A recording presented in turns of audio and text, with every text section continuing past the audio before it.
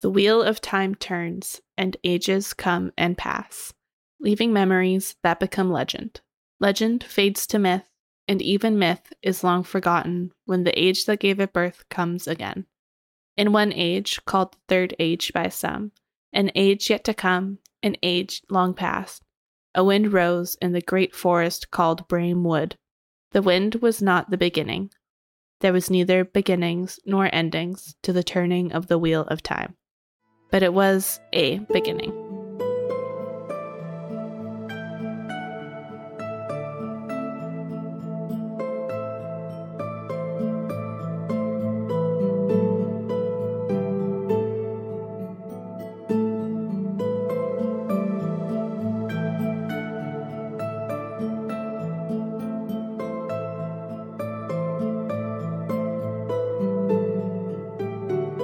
Okay, this is the Queens of Fantasy podcast, a podcast dedicated to deeply analyzing, discussing, and reading fantasy series alongside other readers.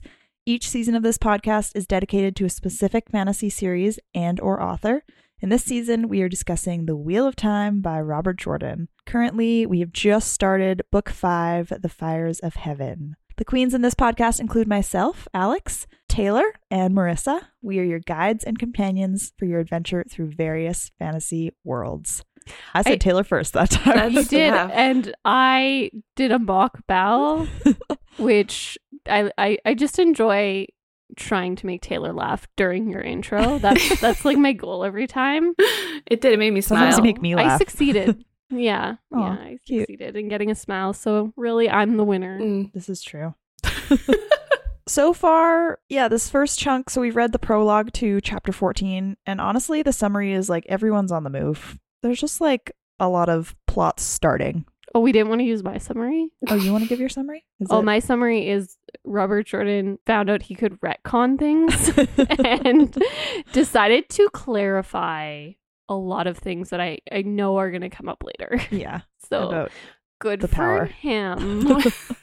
Fun. Things we needed for sure. We've got Rand, just lamenting about women and things. We've got Elaine and Nynaeve doing stuff. It's appropriate that you said things alongside women because that is how he views women. Yes, of so course. That's good. We've got Elaine and Tom.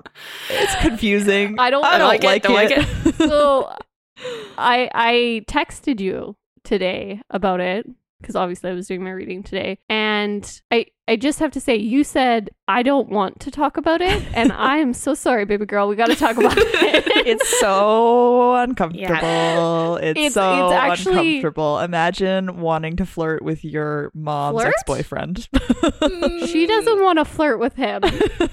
It's so odd. She doesn't want to flirt with him. She wants a cuddle buddy. It's so weird. I hate it.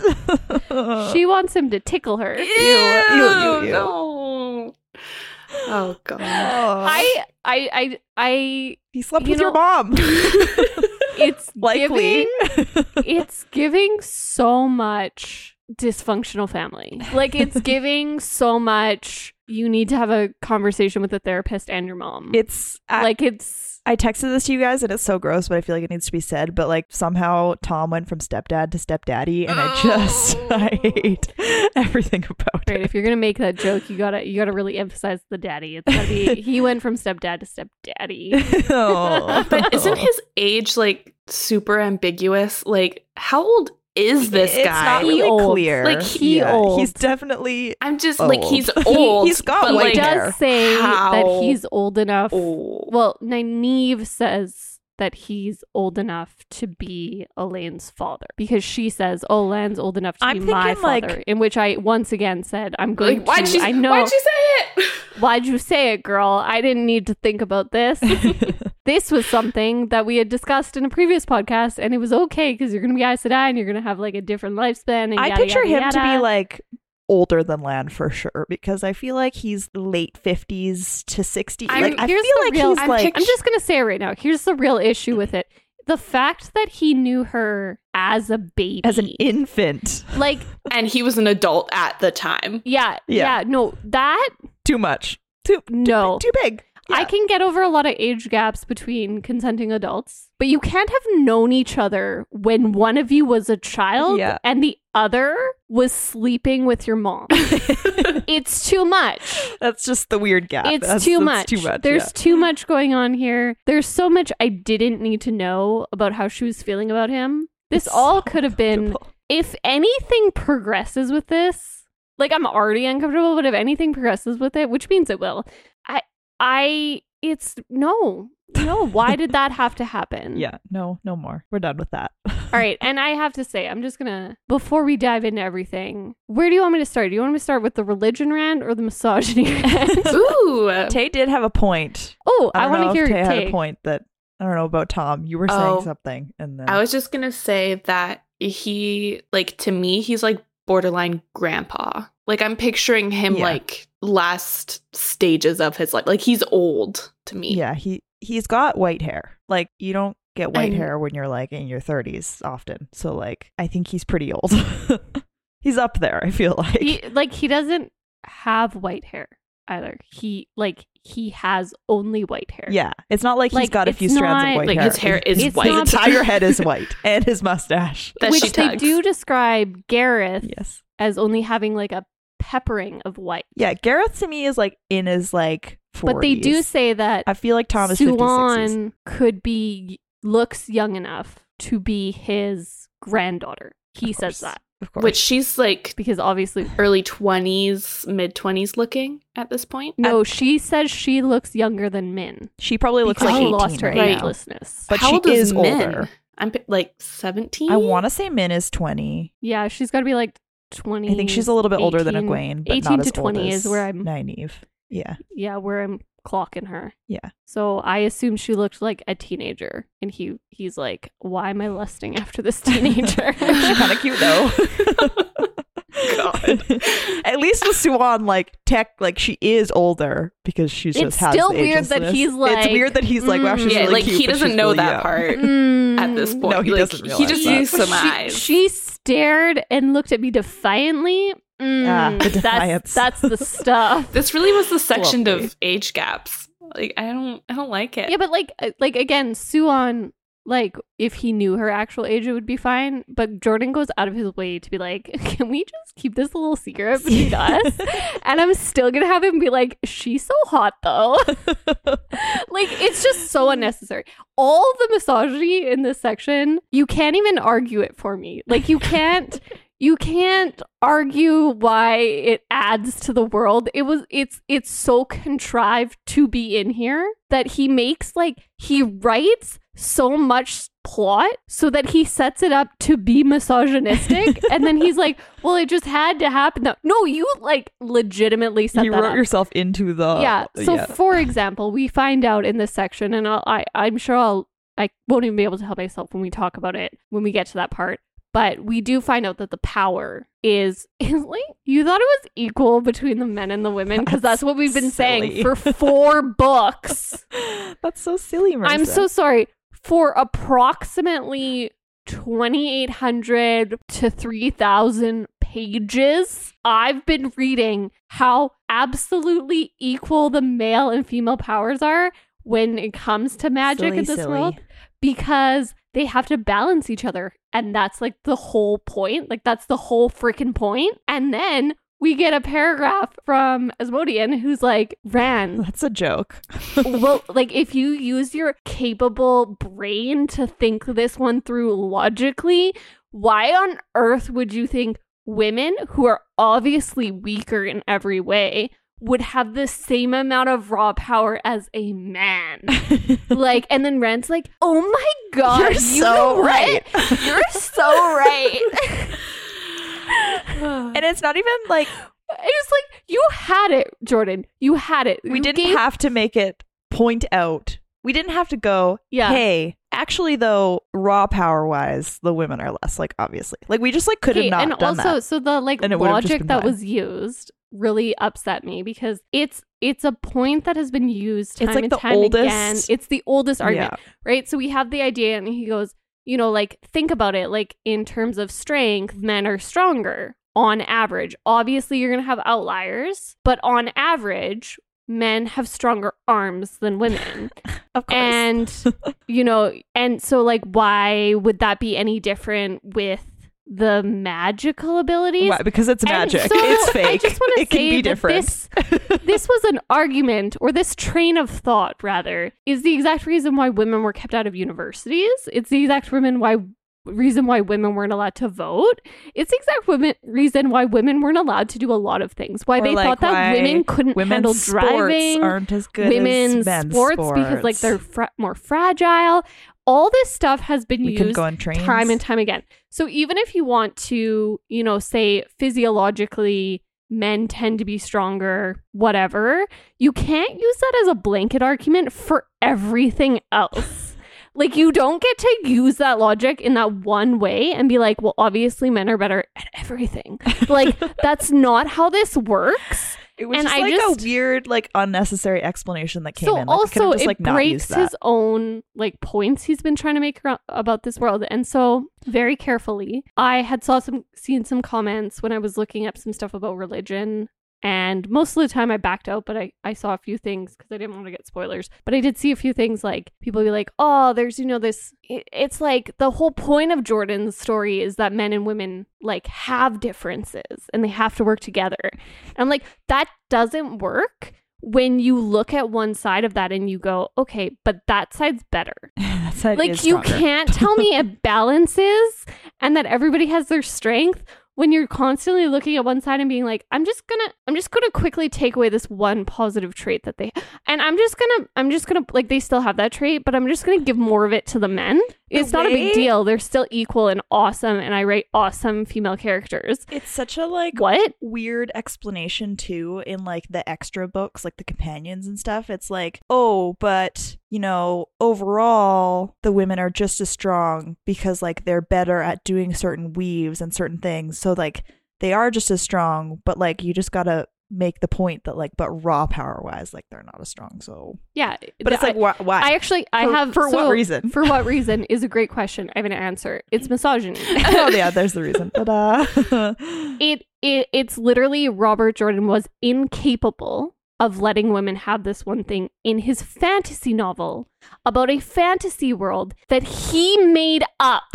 He controls the rules of this fantasy world. It's fake. It's not real. It's based off a lot of real religions, I will say. You can decide whatever you want. It doesn't have to make sense. He literally could have just not. There's a great quote from one of my favorite male authors, Garth Nix, where he is commenting on George R.R. Martin, and it did ignite a lot of rage from a lot of George R.R. Martin fans, and that's fair. But just the idea that like George R.R. Martin never challenged the idea that he didn't have to write women in a misogynistic way. Like, I feel like this is like a difference in how I'm feeling even about this story is like, I read a lot of stories and I'm like, that man didn't challenge how he wanted to feel about women. And in this book, I was like, okay, so now he's going out of his way. Like, he's not only not challenging it, he's like, wait, I made them a little bit too powerful. Let me undo that. Just real quick. Yeah, let me take away. And I actually, when I read that part, I want to be funny about it. Like, I want to be like, oh, I want to throw my book and myself across the room, which is what I texted you guys. So I'm totally reusing that joke. But I felt really sad. And it actually really bummed me out because I was like, I get it. I suck. Like, I get it. Women suck. Yeah, the point's been made. Thanks. Yeah, like, obviously. Like, I get it. You can stop hammering this home. Like, I'm strapped into book 14. I made this deal. Like, I'm here. I'm reading. I'm going to give you the best chance you got. You don't have to keep hitting me in the face with the fact that you don't think I'm valuable in any way.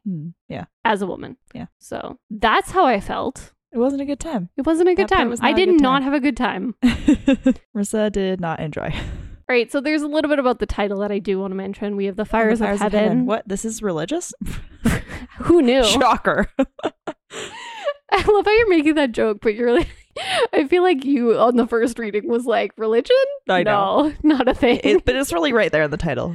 Yeah, so there are multiple references. I don't want to go too much into this because I do want to get started here, but there are multiple references in the Bible and multiple occurrences in the Bible, and I am talking Catholicism here, in which fire does in fact rain down from heaven and multiple people who have called fire to be rained down from heaven. So I just kind of wonder if we're going to see that by the end of this book. Obviously, that's what I think is going to happen, is Rand is going to literally rain down fire. It's interesting. Right. Elaine did have a thought that she's like, I wonder if I could make it rain. So then I wonder if we're going to like meet up and they're somehow going to like put those thoughts together and he's going to be like, I'm going to make it rain fire because I'm stronger, because I'm a man and I could do this. I have more raw power than you, obviously. You know, maybe that's what happens when he finds out that Elaine has slept with Tom. That's... God, no. So also just with that whole thing, and I know we're going to get into it in a second, but I do feel like that's a way for us to write off what is about to happen with him and Avienda. Because like he was like, well, Elaine's like looking too good in this situation. I got to make her seem shady. Like we can't feel bad for Elaine. We can't feel bad for her because while Rand was, you know, having this whatever it is with Avienda, she wanted to sleep with Tom. So clearly she deserves it. All right, Tay, you got any thoughts so far? I think Marissa summed all of that up. Yes. Let me just add little just yes. Just put my name on the end of that. Yeah, I like it. Seconded.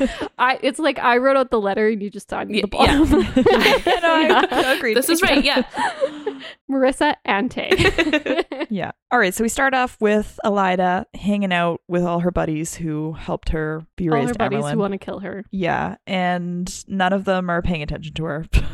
They're kind of like, she's just not really that important. The problem is that they know that they put her on the seat, so like they don't really respect her. The other problem is that Jordan didn't make it a paragraph into this book without talking about how beautiful a woman is. So guys, I ran out of orange tabs. They're all described as beautiful, but like too harsh a few times there. Many would have accounted her beautiful at first glance, but a second look would have made it clear that the severity of her ageless Aes Sedai face was not a momentary matter. I don't even know what that means, Jordan.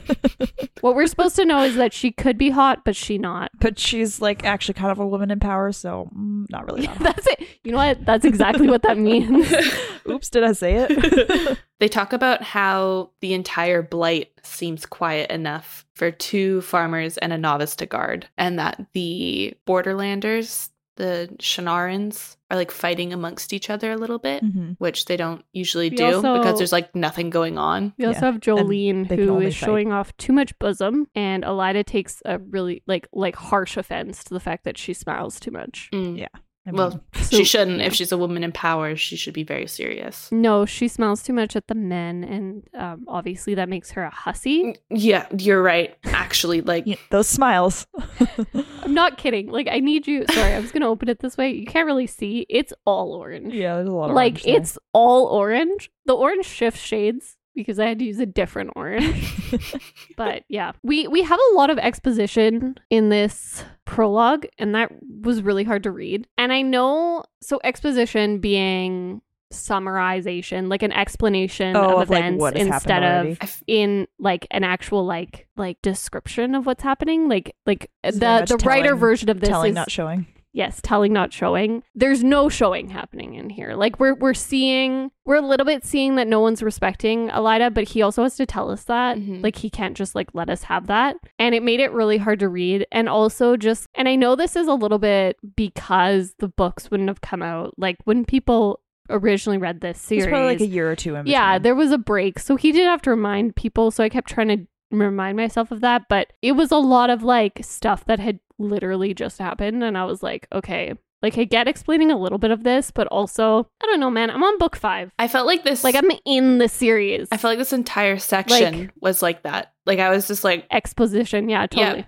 Yeah, I got that. I read the other books. I didn't just pick up book 5 and start here. I didn't just pick up book 5 and start it. Yeah, it was a lot of re-explaining what happened. And I wonder if maybe, and I'm just completely guessing, I don't know if maybe this is when he started getting bigger, like he started getting a wider audience, so he was scared people were just going to pick up the 5th one. And the editors might have been like, hey, you gotta add a more explanation It's like, oh yeah, you can totally make fun of women every second you get, but if you could explain some things about your misogynistic world first, that'd be great. I want to know who in the world would be picking up a series and starting at book 5. What? Unhinged. What? Just grabbing the Fires Are there of Heaven, people out there who are doing that?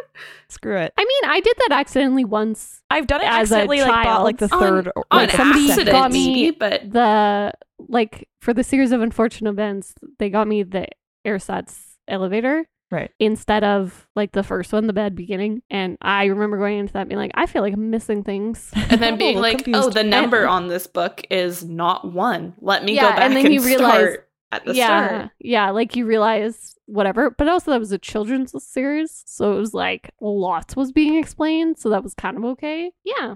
I don't know. It felt like just a lot of exposition. Part 1, book 5. You know what I mean? Like he was like, let's start over, but also continue. Yeah. Let's just like redo a bunch of stuff. So yeah, she's dealing with all these not quite sitters, but Aes Sedai who helped raise her, and they're kind of like talking over her, not really paying attention to her, just like planning out stuff without asking her opinion. And she's like annoyed by it, but just kind of like sits and watches until the very end when she does a whole bunch of exposition.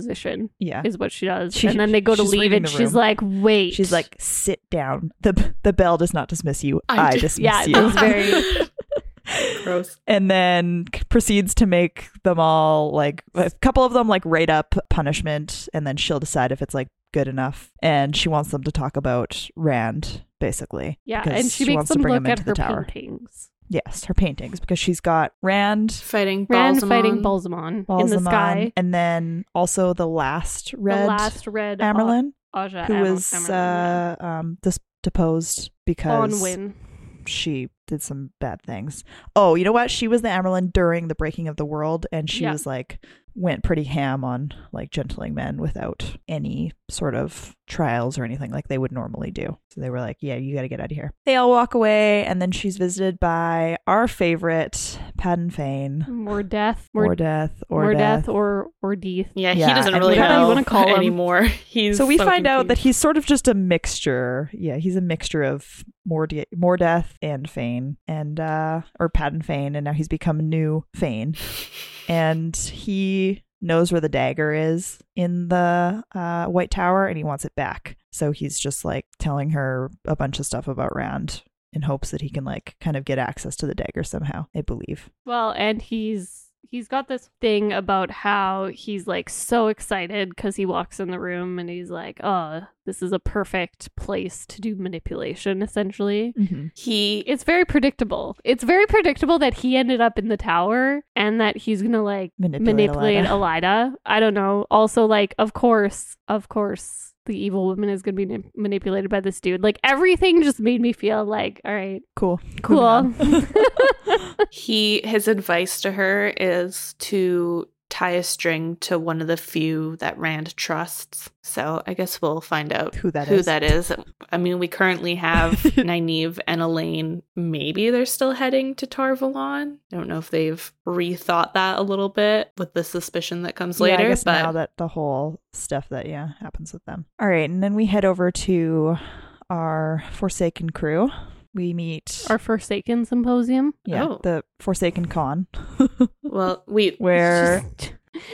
just what day? Ravin. Well, it starts with Ravin. Yes. And you find out that, as we suspected. Is this where we find out? No, we find out later for sure. Later, but I was like, it's getting more and more clear that he's with Morghese. Which I do think it's funny. Later, Rand's like, wonder where he is manipulating some queen. I'm like, you could think about it for more than 2 seconds. Where's the queens, Rand? Yeah. There's like 2 queens here. Come on, figure it out.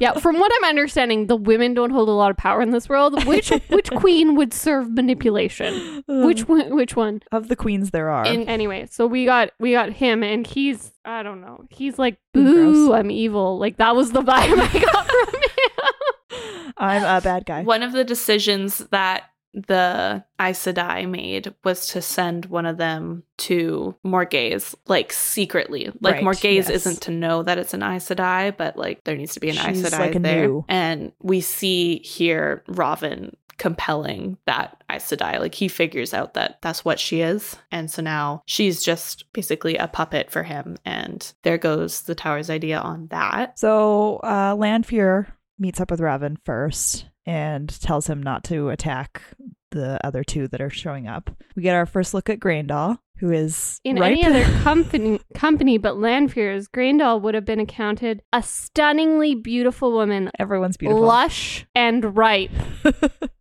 Her Lush gown and was ripe. green silk, cut low, a ruby the size of a hen's egg nestled between her breasts. The lush Beside and ripe breasts. Lanfear, she was merely plumply pretty. We really got okay, so all Lanfear the words is like there. top tier. Yeah, it was like he made a list of all the words that women didn't want in the book, and then he was like, let me use them in one paragraph, thanks. Lush and ripe. And the lush and ripe, plumply I actually had to Plumply convince pretty. myself to continue reading because my goodness, if I thought describing a woman as ripe was bad, the lush being added in there just really threw me. I was like, you really took something that I thought was bad and you made it worse. Lush and ripe. Yeah. Loved that. And so we get an image. Oh, go ahead, Tim. I have a thought on who Graendal is. Like, who she's impersonating or whatever. I think that she's the Shan-Chan Empress that we've heard about. Right. Okay. That's my guess. Not the She's daughter hiding out of with the the Shan-Chan. moon. The 'Cause daughter that of was the 9 moons. the 9 moons. Technically, I don't think that meant the Empress. That just meant The daughter of the court of the 9 moons. So like the daughter of the Empress kind of is my assumption there, I think. I'm going to be honest. I don't think we're supposed to figure out a lot of stuff because I don't think There's not a lot of info on the Shan-Chan Jordan situation yet. knows. Well, maybe. You might not have been aware yet. I'm being harsh in this one because I'm annoyed at the misogyny. But yeah, I think some of the retconning that was happening made me feel like he didn't really know where he was going with certain aspects and he had to change certain things. And the Balefire felt like one of those things because all of a sudden we got a lot of information about Balefire. And I was like, this is gonna we've come talked back about this to- before. Like, nobody had a thought about this. Like, this is a very dangerous thing that they were just like throwing around willy-nilly. Yeah. But okay. So we've got Raven, Lanfear, Graendal, and Samael, and they kind of form an alliance. And this is our first look at Samael and our first look at Graendal. Graendal being the one who has all these little people that she collects, and they're like, yeah, the 7 deadly compulsion. sins analogy that I she's earlier lust. made, like, lust for sure. 1,000,000%. When you said that was Lanfear, I was like, oh, just wait. Just Here we are. You haven't met her yet. yeah, it's Graendal. So they form like an alliance to basically, and this Lanfear also at this point is like, oh yeah, Asmodean, he went over to Rand's side for sure. They're all just like, okay. Yeah, and she starts kind of talking about a plan for the 4 of them to sort of control Rand. Like, 'cause she doesn't want Rand to die. She wants Rand to love her and Be her lover. give her little kisses and tickles. Lover. So she wants Cuddles to and preserve tickles. him, but she wants to be in control still of him. She doesn't want Rand to win. She wants to win and have Rand. And she clearly doesn't really care about the actual Dark One. Like, she's fine if we kill him. Yeah, Lanfear's only goal is Lanfear has the potential to be a really cool villain because she's not really, like, she's really working for her own agenda. And all the Forsaken are kind of looking out for themselves, which is like their big weakness. Others definitely serve But- the Dark One more than she Yeah, does. but I have zero trust in Robert Jordan right now, and I feel like she's gonna have her downfall in the silliest way. Like, she's doing a lot of manipulating, controlling, planning, and if it comes out in one of the books that like all of her plans just fall apart because they aren't really well thought through, like, if that's how she meets her end, I'm gonna be so upset because she's like, that's what she spent all of her time doing. I'm imagining her sacrificing herself for Rand now in like a stupid way and being like, well, I don't think that she would have done that, but okay, guess that happened. We had to get it out of the way. Yeah, I don't know. And then, we get ended with Robin being like, this is going to work out for me, which means it's not. So it's fine. Yeah, he's gross. Then we catch up with our other girly crew, Min, Suan, and Leanne. And guess what Jordan decides to do in a book that is like 900 pages. I knew you were going to have thoughts about this. Oh, I'm not even at the part that you think I'm going to have thoughts on, I bet. So he does something called in media res, which is essentially it's like in the middle of everything. So he plops us in the middle of a situation with Min, Leanne, and Suan, which why on God's green earth did we not get to see this whole kerfuffle go down? For what reason? Why didn't I get to see Logain lighting a barn on fire during a fight? Why did I have to hear about this through a exposition first flashback? This was a missed opportunity. I don't know why you threw us in the middle of them waiting for their trial. Like literally the most boring part of this whole story. Just sitting there. And then he has the audacity to be like, this strong woman, Leanne, she's actually like, suddenly so obsessed with makeup and like girly products. And she really wants to just flirt her way out of this ticket. My favorite part about this is like that. So yeah, like she's like a previously extremely powerful Aes Sedai because she was the keeper. So like basically next in line from the Amyrlin. And then she's like, she turns to Swan and she's like, I can't, like your revenge isn't enough for me. I need something else to fill the void. And her idea of filling the void is flirting with men. Okay. Yeah. Manipulating men, actually. Sorry, specifically. Because this is what like Domani women are known for. And like, okay. And then there's like a moment too where we found out like her aunt basically told her to enjoy being assaulted. Yeah. No, for sure. If it happens. Like, oh, okay. No, women talk like that. Like, we do. If you get into a situation where a man like takes, like you can't really get out of like it, it's like, yeah, just have fun. Yeah. Lesson learned. Oh, okay. Lovely. No, her mother said to take it as a lesson. The aunt was like, just have fun. Just get your kicks, girl. Women don't speak like this. Can I just say that? That is never. No. Have you? No woman has ever said this. Also, or thought can I just say this? Strong, powerful woman who like never had a need for a man in her life ever was just like, now's the time. I can't. Let me hit that. It's so stupid. And also, Jordan, just like screw you for creating an entire race of women whose sole purpose is to seduce men. Yeah. What? Yeah. The Damani, like that's all they do? Like it's an entire that's all they do to race. The point that when they lose another aspect of their personality, in which like their default is manipulation. Yeah, she's like, I don't know what else to do. I'm gonna flirt. I'm gonna go back to and I'm gonna put on a whole bunch of makeup and I'm gonna look so pretty.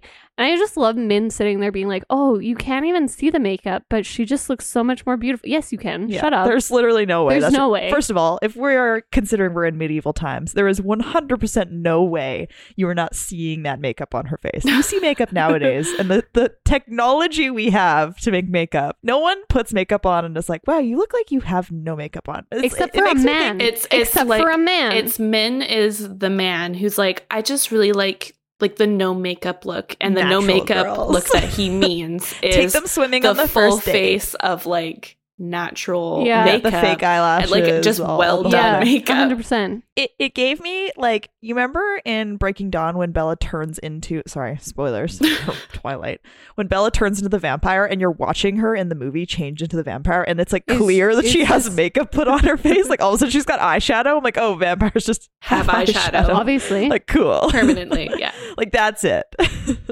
Yeah. Also, we've gotten Suan just being like, which, okay, I must say, I'm editing a current podcast right now, and it's the podcast where you said, hey, I would rather get whipped than have to do the dishes. And then Suan is like, I just hope we get whipped. It's over and done with, and then we can move on. And I was like, I mean, I don't feel like that's how this is going to go down, but I guess I can't really argue with the logic because you really did argue with us about that. Which is really sucks. So they're in this whole situation because I guess Logain accidentally set a barn on fire that they were trying to hide out in, blah, blah, blah. We find out this in, I just have to say it again, the least interesting way possible. Yeah, we do find it out the least interesting. So it turns out the person who's giving their sentence is Gareth Bryn, because this is like whose estate they're on. If you remember, Gareth Bryn was the Amazing previous... that in a book series with 2,400 characters, we've run into Gareth Bryn. Wow, surprise. Gareth Bryn is the previous head of the Queen's Guard in Camelin, and it seems like some things have happened in Camelin, and he's been kicked to the curb. Well, Gabriel Morgase does not want him anymore. Happened. Yeah. In Camelin. That's it. That's what happened. We have Suan. So as they're talking about, how can we get out of this? What is going to happen? Like Suan's like, maybe we'll just get flogged. And then we get a description of Suan. You know what's coming. She was a sturdy woman, short of beautiful. Why? I don't know. Though beyond handsome. Why? Okay. I don't know. There's a scale. You're not beautiful, Yeah. but you're past handsome. That's like, nice. where do we think that is We should on make those the like scale, honestly. I think that's, crappy really what we need to TikTok do. videos where they're like, rate this girl out of 10? Like, is this like the 8s? Is this the 7s? Jordan would have. He had a feel like number in it's mind for Suan. mid-range, Like- right? So like- she's got to be... Was it homely would be like a 1 to 2. Yeah, right. So Or is handsome. that just straight up? Or is that pleasantly plump though? Like where's No, pleasantly pleasantly plump is good. Right. Okay. Yeah. When so- we get the descriptions of multiple chins, then the fat phobia comes in, Right, and we're okay. supposed to infer that Pleasantly they are plump is the right amount Yeah. of plump, right? So handsome, must be like a 4 to 5. Like you're just like okay. a pretty basic. That's what I'm thinking. I'm thinking it's like, and then pleasantly plump is like, I think pleasantly plump is like a 0.5. Like it's like a bonus. Like a little, oh, she's pleasantly Yeah. plump. You get like it's like a gold star. yeah, right. You get a gold star. So she's short of beautiful, but beyond handsome, and looked no more than a few years older than Min. But those sharp blue eyes had a commanding presence that did not belong on a young woman. Well, young women can't have blue eyes. Obviously. But I've Not learned. a commanding presence either. You can't. Yeah.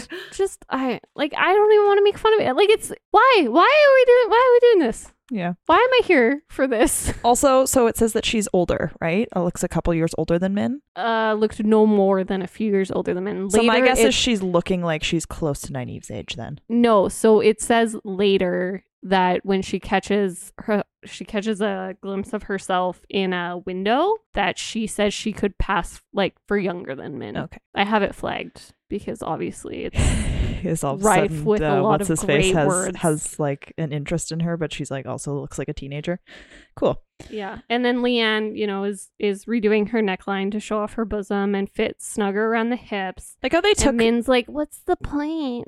So that's Come on, happening. Min, read the room. Also, like they took away. Did they not take away all their stuff? Like, why does she just have like a needle and thread? No, to they just, gave like, them their stuff adjust? back after they realized that there was no knives in them. And like Okay, because you can't. a woman hurt can't anyone with a do needle, I guess. anything. So like it's fine. They're not a threat. Just lock them in Maybe the they want to shed. do needlework in their spare time.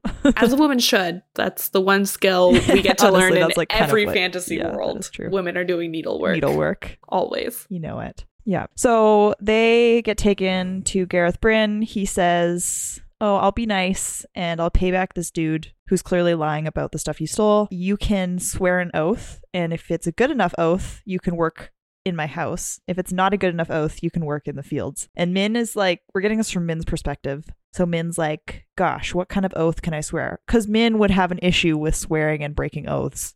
Apparently Sure, she does. okay. Apparently She has a big issue with this. that's something So- I missed on Min earlier. So also, just like really quickly, anytime we have a group of people in this book, and I'm sick of this, I'm actually like, I'm so done with it. They just have to argue. Like whether they're actually people who would disagree or not, they argue. And we've seen this in every single book, but like I just this one really pushed it over the edge for me. Why I can't was we like, just get along? Min literally went back for these people. She has agreed to their cause. She could leave if she really wanted to.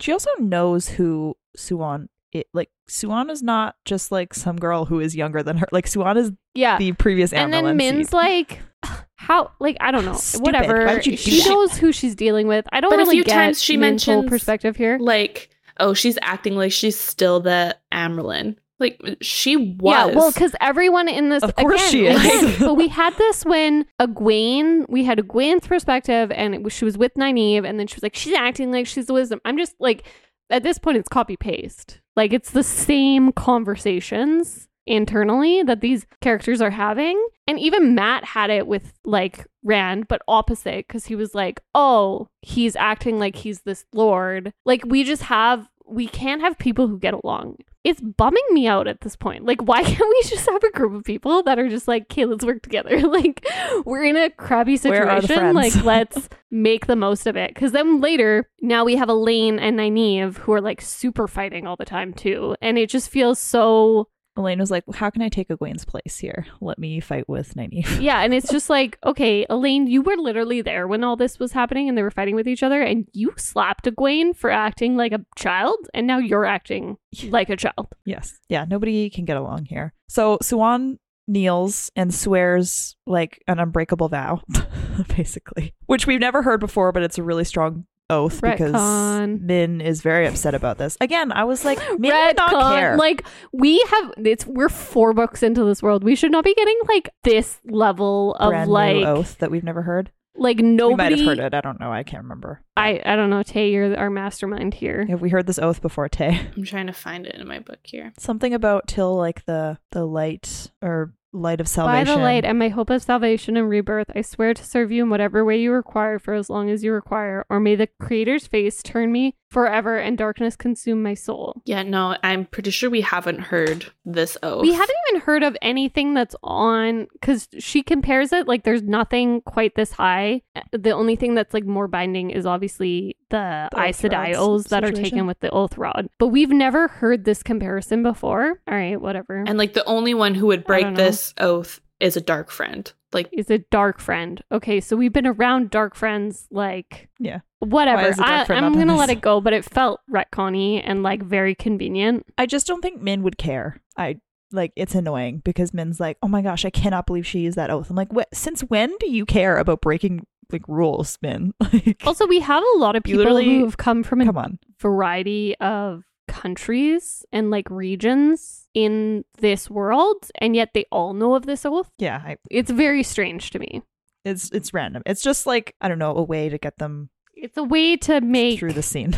Gareth trust them enough for them to get away, but also which I would argue I would trust them enough to chase after them so that he can find Siuan and give her a kiss, ask make her love why. to her. Make love to her. Okay. So they swear this oath. Gareth is surprised about this. He's like, okay, I wasn't expecting that, but all right, that works. I'll take it. They get sent on this cart, and Walk Min away is like, slowly so how dare you do this? How dare you? Why could you, like, couldn't you swear another oath? And Leanne and Siuan are like, no, it's fine, like, we're gonna leave. And Min's like, oh my god, how dare you? And they're like, don't worry, we'll come back after this is all over. Yeah, Swin's like, sure, I didn't say I would start serving him immediately. Like, we'll just go and then come back and it'll be fine, no worries. Like, okay, sure, it'll be fine.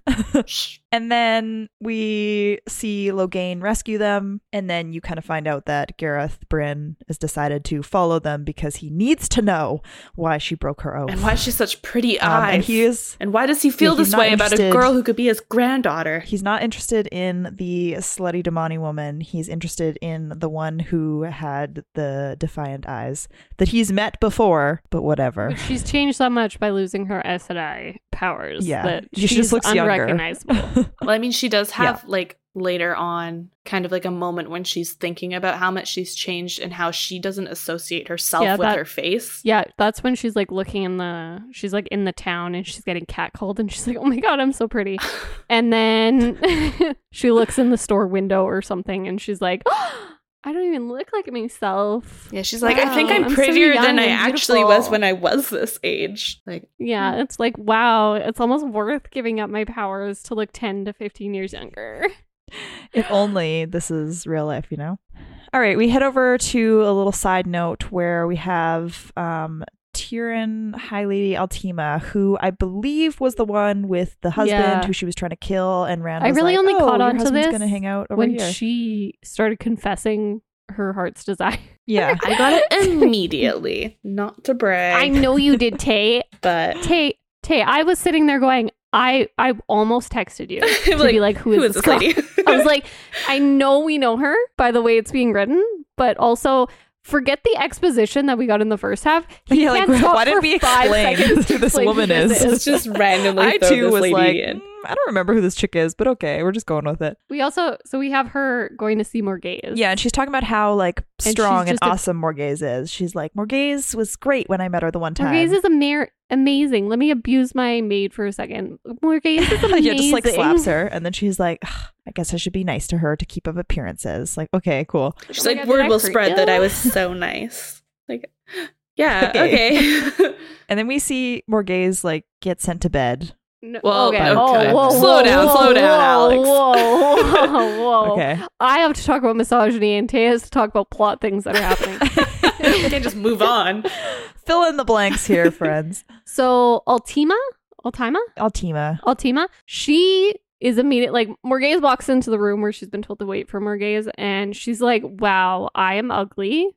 And everyone is looking at Morghese and looking at me and just thinking, I'm so plain Maybe she and doesn't ugly. Need a husband. She just wants Morghese. And everyone's going to compare us. And then she goes, yet there were changes too, vast changes. Morghese, by the grace of the light, Queen of Andor, defender of the realms, protector of the people, high seat of House Trakand, so very reserved and stately and proper, wore a gown of shimmering white silk that showed enough bosom to shock a tavern maid in the mall.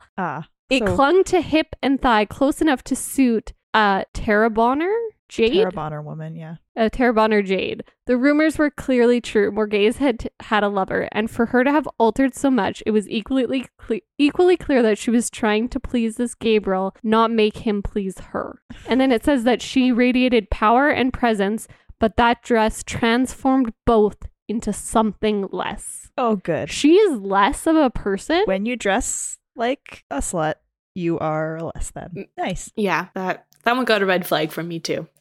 It is just dripping with. I could spend the next 2 hours talking about everything that is wrong with that. Like the amount of detail that is wrong with that, but we're going to move on. I think the people should know that was not an okay paragraph. That was not okay. Also, just really quickly, if no matter how you dress, you do not lose power or presence. Yeah, dress however you want. I mean, wear whatever you want to wear. Like, it is very unfortunate, but like women in politics in the real world, like, yeah.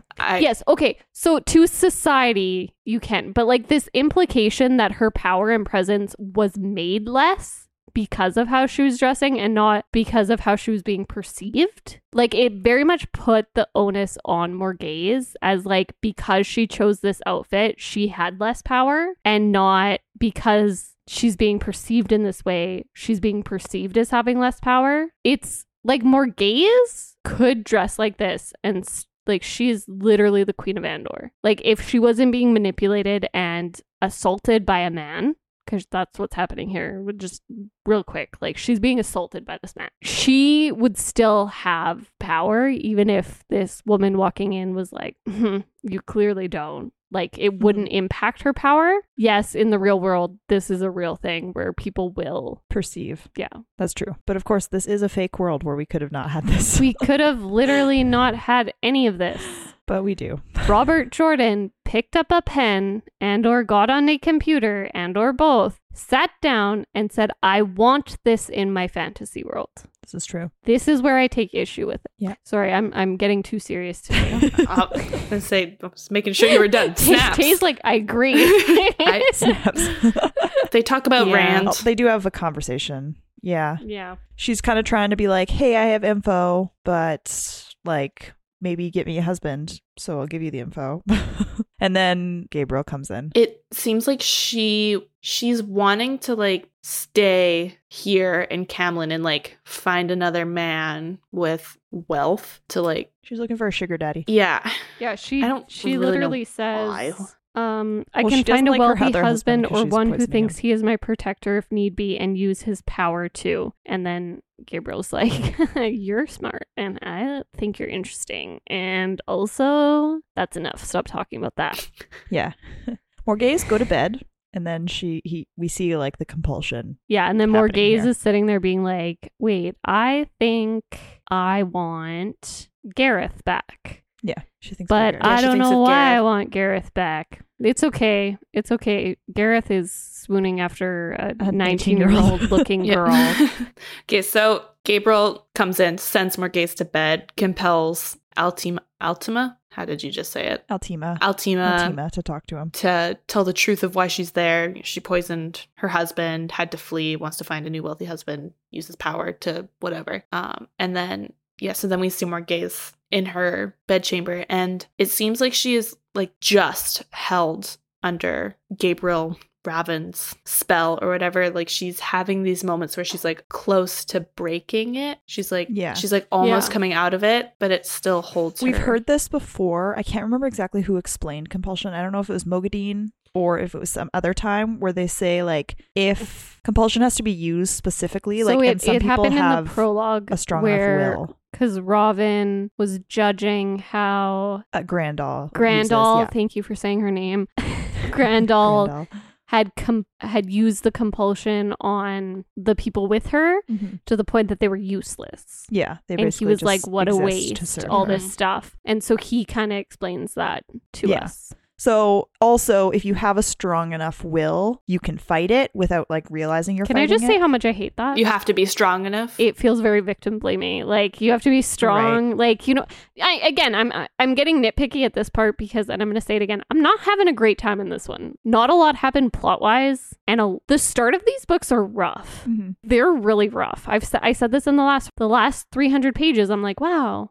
Things are happening. It's interesting. I see what people like this series. And then the first 300 pages are really rough. They're just misogyny, dripping in misogyny with a tiny little bit of plot on the side. Yeah, I'm having a rough time. Again, it's another thing where it's like, oh, well, if you're strong enough, you can avoid it. It's like, okay, cool. I guess Morghese just sucks. I don't know, like, or she's like almost strong enough, but not quite. So then we're going to get like, one of our girls, to be like she is the strong enough version of this. Like that's basically how as much as you can fight it kind of thing. Right. Okay. And like the way he's using compulsion is like he's not using as much as Grandal is to like make sure she still like can function as a human. Yeah. So when she leaves his presence or when she's away from him for a little bit, she's like coming out of the fog kind of thing. Yeah. And then when she goes back to him, she's like, oh, like it just like gets another wave kind of thing. It's sort of similar, I guess, to like the fork root thing where like Elaine could like feel it leaving, but then she gets dosed with it again and she's like back to not being able to touch her power kind of thing. So yeah, we see him using compulsion on Altima too, and she's just kind of spilling her story. And then we go over to Rand chilling with the Aiel clan chiefs. We see Moraine is packing up all the like Tirangrial and Sangreal and stuff into Kadir's wagons. Seems like a bad idea considering he's a dark friend, but she doesn't know that. And I feel like she would know that. Rand won't tell her because Asmodean Serendi would be compromised for some reason. And then, because then they would think that Rand turned to the shadow. Like that's what he's worried about. Yeah, but I still don't know how that would mean that she would find out that Asmodean is there. Because Natail was hanging out with Kelly, but Natail could be like, that was why I started hanging out with Rand more, because I didn't realize they were dark friends, and then I wanted out of that. I mean, there's like definitely a way to get around it. There's a lot of ways. Like I think that's my issue with it, is Rand's just like, I just can't tell Moraine, and I'm like, cool. I'm not surprised that you think that. I definitely see the train here as to why he doesn't want to, but it would be convenient to like, she's putting a lot of like powerful things into a dark friend's like wagon. I feel like maybe give her a hint. I don't know.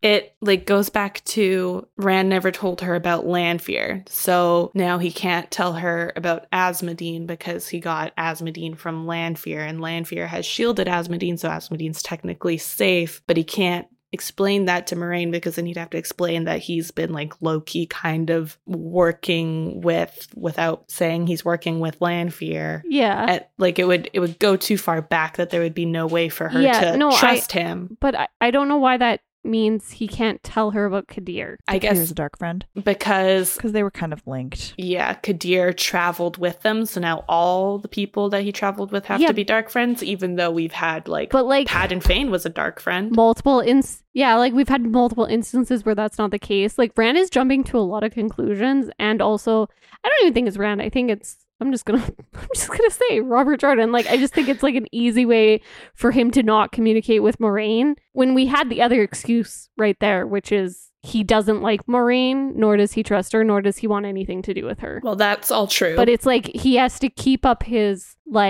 appearance of being in the right. But all I'm saying is what is stopping him from going, hey, my bard person, also kind of what's stopping him from just I can't remember because it's fake. Natil, who's actually if he's a dark friend. Natil, thank you. Natil told me, some things about the way they were traveling. Seems like they might be dark friends. Moiraine, you might want to check this out before you send them with a lot of very, very, very sensitive things. And that's it. Personally, he could just kill Kadir and be like, he was a dark friend. Yeah, he could lie his way to telling the truth without. He could also say, hey, I'll let you help me if you don't ask any questions about this. Yeah, she's begging him at one point. Yeah, and she swears to him to not manipulate him and to basically obey. So why can't he now be like, hey?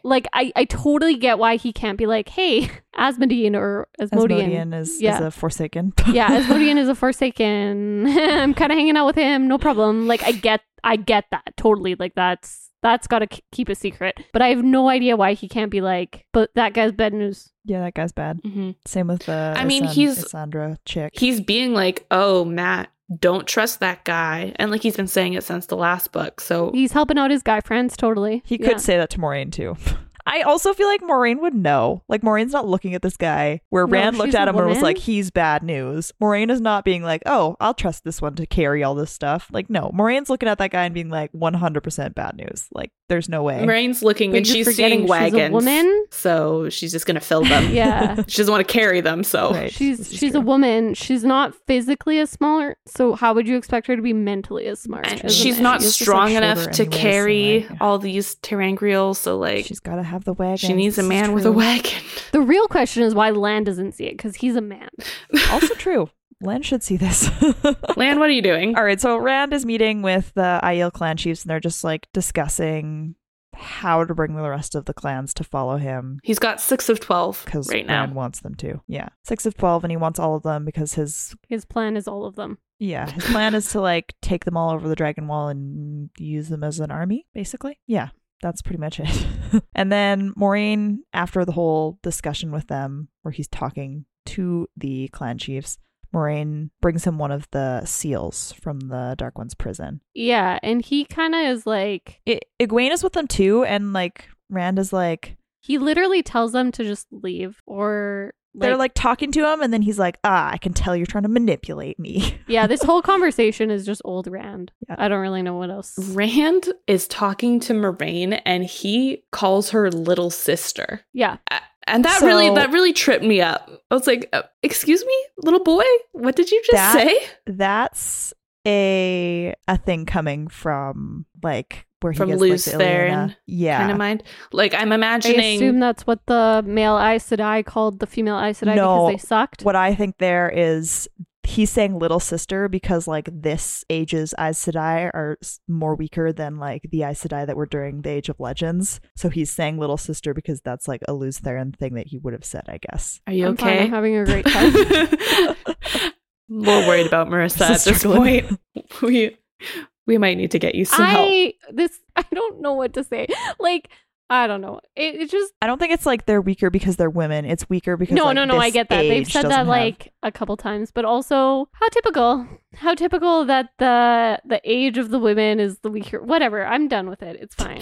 It's fine. We can move on. Next. To the part where Moiraine says, eventually I will leave you. And he goes, wow, you're manipulating me again. Even though she's clearly talking about the fact that she's going to die. Yeah. I missed that. She's I can't be here forever. She says it a couple times in this section of 14 chapters that we read. She basically says, hey, I'm might leave. I can't be be around forever. Like, I need to help you now. I'm assuming when she went into Rodian, the future she saw was her death, and she now knows that like there's a couple options of what might happen, but if she doesn't manage to help Rand before she dies, like everything's screwed, because she's really desperate in this section. And Rand, once again, I'm reading this, like, I took a break before I started this section because I was done with the misogyny of the previous sections, and I was like, I can't read this right now. And then I started reading it, and I was just like instantly annoyed because I was just like, Rand, I'm not really sure how I'm supposed to see him as a good guy. Like, I'm really not sure how I'm supposed to look at how he's treating Egwene and Moiraine in this section and think to myself, this is a good person that I want to root for. I don't care about him at all. Like, I don't like him at all. I don't care about him at all. I think he's arrogant. I think he's misogynistic. I think he treats his friends with contempt and women with even more hatred, and they put up with it for some reason. Because he's the chosen one. But not even that. Like, I don't know. Like, he like takes one look at Egwene and he's like, she's been spending time with Moiraine. I thought I could trust her. I loved her once. How dare she do this to me? I'm like, you don't even love her anymore. Like, shut up. Like, stop talking. Like, what are you even upset about right now? Just women. Like, I don't know how I'm supposed to be like, oh, I root for this guy to win. Yeah, I feel like Rand was not like the most important character to me when I was reading these books. Not that he's like not the most important character for the story, because he's like literally like the chosen one.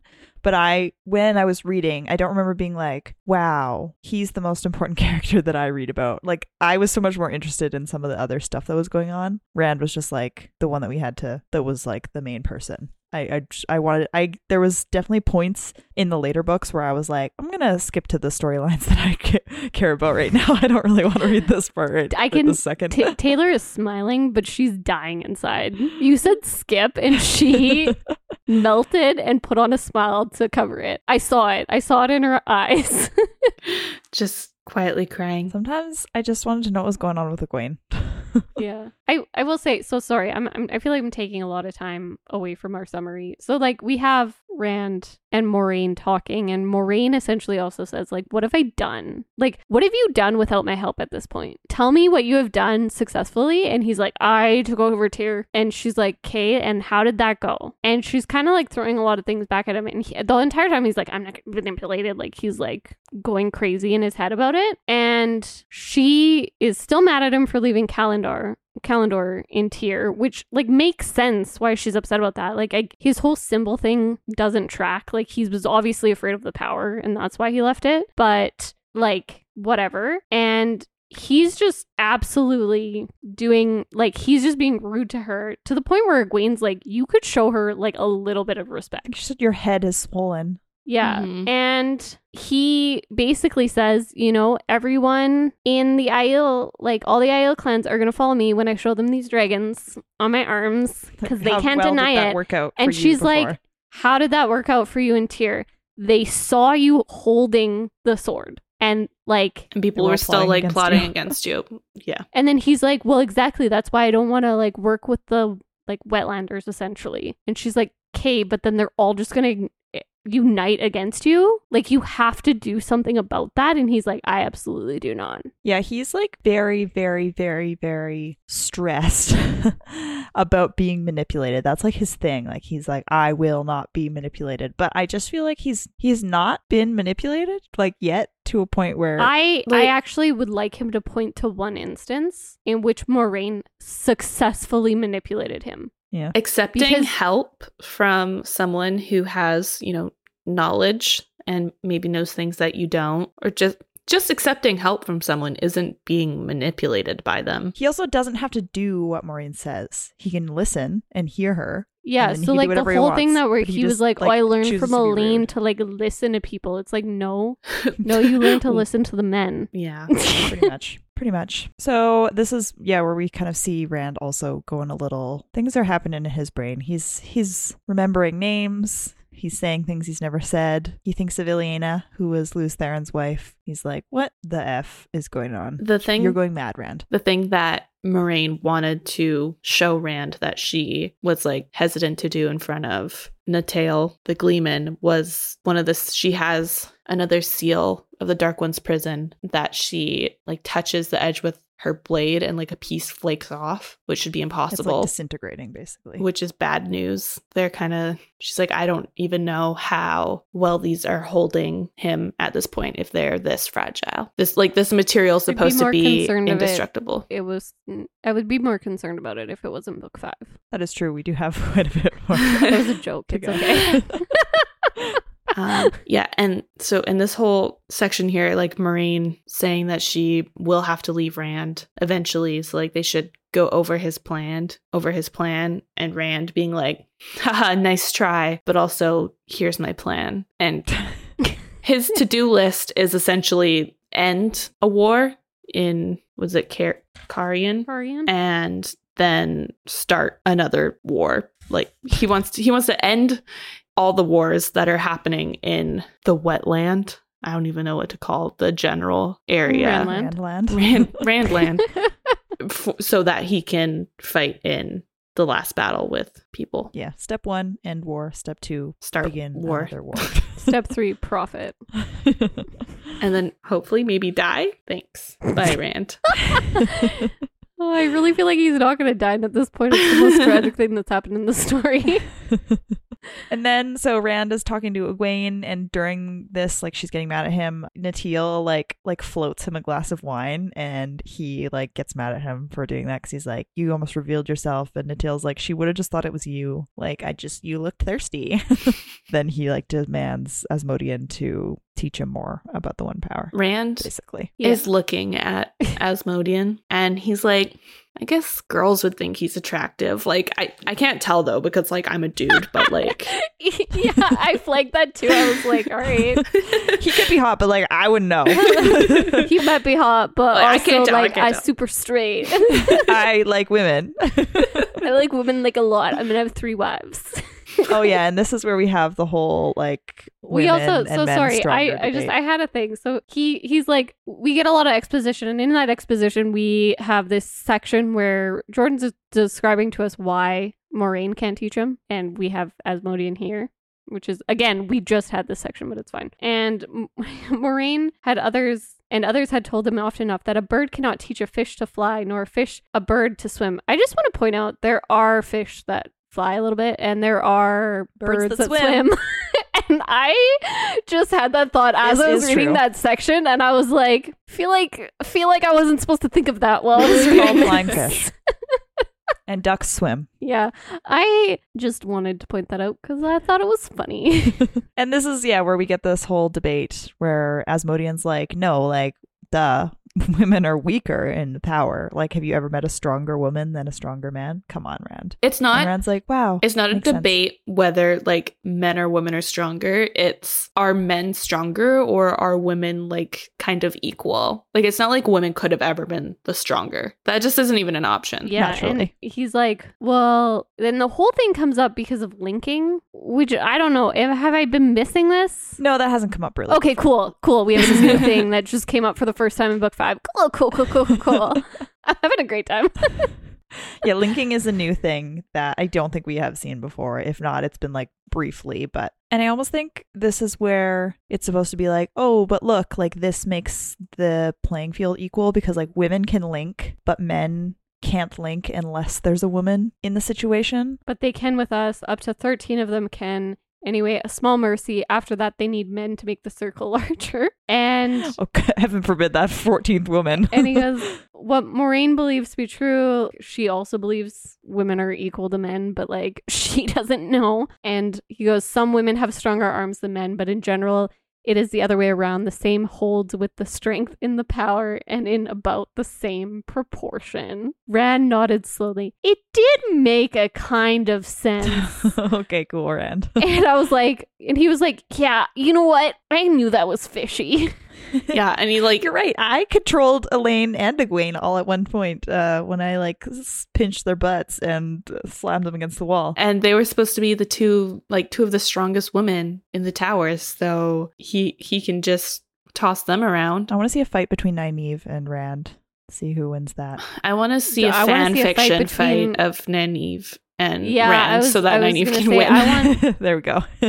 Yeah, I was going to say, I want to see an actual fight between Nynaeve and Rand and not one written by Robert Jordan. I want Marissa to write it. Yeah, there we go. Also, we just have this like random note that like Rand's Ta'Veren-ness is making like a bunch of the Maidens of the Spear like decide to get married. I don't even want to talk about how much I threw up in my mouth when I read that. Like, oh, okay, love that. Cool. Then we get a Matt POV, and Matt is just singing and gambling and drinking and gambling and thinking about his memories. Gifting maidens necklaces and then sleeping with them. Yes. That was literally all I got from Matt's section. Pretty much. Well, the necklace, and he just doesn't realize that actually means something. He's like, it's just a necklace. Like, and she's like jewelry. Yeah. Oh, like I accept because. And he's like, what does that mean? What do you think it means, Matt? and then he's like, what do you mean? She said something about like an agreement or like something like that, and he's like, I don't know what that means. And I'm like, maybe you should ask some more questions. maybe. And then she's like, here, I'll whisper what we're going to do tonight. And then he's like, no, it's fine. It's all okay. Right. It's okay. At least in this sense, they are not 30 to 40 years apart. They're equal consenting adults. She is about 10 years older than him. Like she is. I didn't realize she was that much older woman. Yeah, but Matt can still pull. Also, I would say, yeah, Matt pulls. Matt That's also one thing we've learned about Matt. He pulls. His that he does. His luck comes out in knife throwing, which they're doing right now. Yeah, but again, like shocker. And he blindfolded hits a target. When he blindfolds and there's more things left up to chance, his luck gets better. Wow, we get how his luck works. Yay! I liked it. I was into that. He says, like, when... Oh, Melinda also is from the Shido. She just happens to be a Shido maiden who abandoned them. Who is the woman that Matt takes to bed. As a lover. But Matt says, you think I can't, when, like, he's gonna be blindfolded to like throw the knife, and they're like, yeah, right. The Matt that I know in real life, this is his catchphrase, is what you think I can't, and then he'll do whatever it is. And so that made me laugh just for like personal reasons. If anyone here is listening and knows my Matt, you know. That is something he says. Yeah, that tracks for a lot of Matts I know too. Also, dare me? Got it. Yeah, like double dog dare. He before he hangs out with Melinda too much, he sees Rand and he's calling his name, and then he like pauses for a second and he calls him Luz, and Rand turns around, and that's not a good sign. And he kind of wants to go home. He wants to go see if Perrin is alive, wants to go see his family, and Rand's like, it's fine, but also probably not, because you're Ta'Veren, or I'm Ta'Veren, and you're going to stick with me. And he tells him Kadir is bad, because we haven't heard that enough. Yeah. And then Rand goes to bed.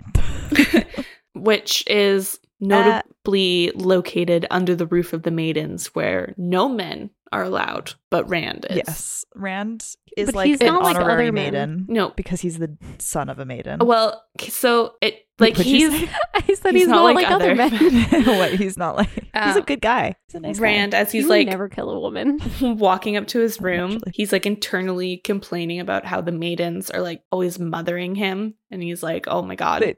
He's literally the college kid that comes back from college and his mom does his laundry. So no, he's the college kid who moves in with a whole bunch of girls, and then he's like, stop mothering me, but also, where's my jacket? But so it's like they have essentially adopted him, and I like to think that they adopted him like one would a puppy, and like that's how they view him. Like he's just like a little puppy dog, and not like this take care of himself, powerful man who's chosen to save everyone and also destroy them. That's just I've chosen to believe that they see him that way. I like that image. Yeah. I have a quick question. Tay, you're my go-to on information about this world. Cool. Where are they getting this dried cow dung?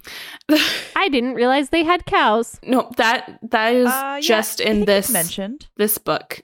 It's the first time that they've decided. Cool. That's what I thought.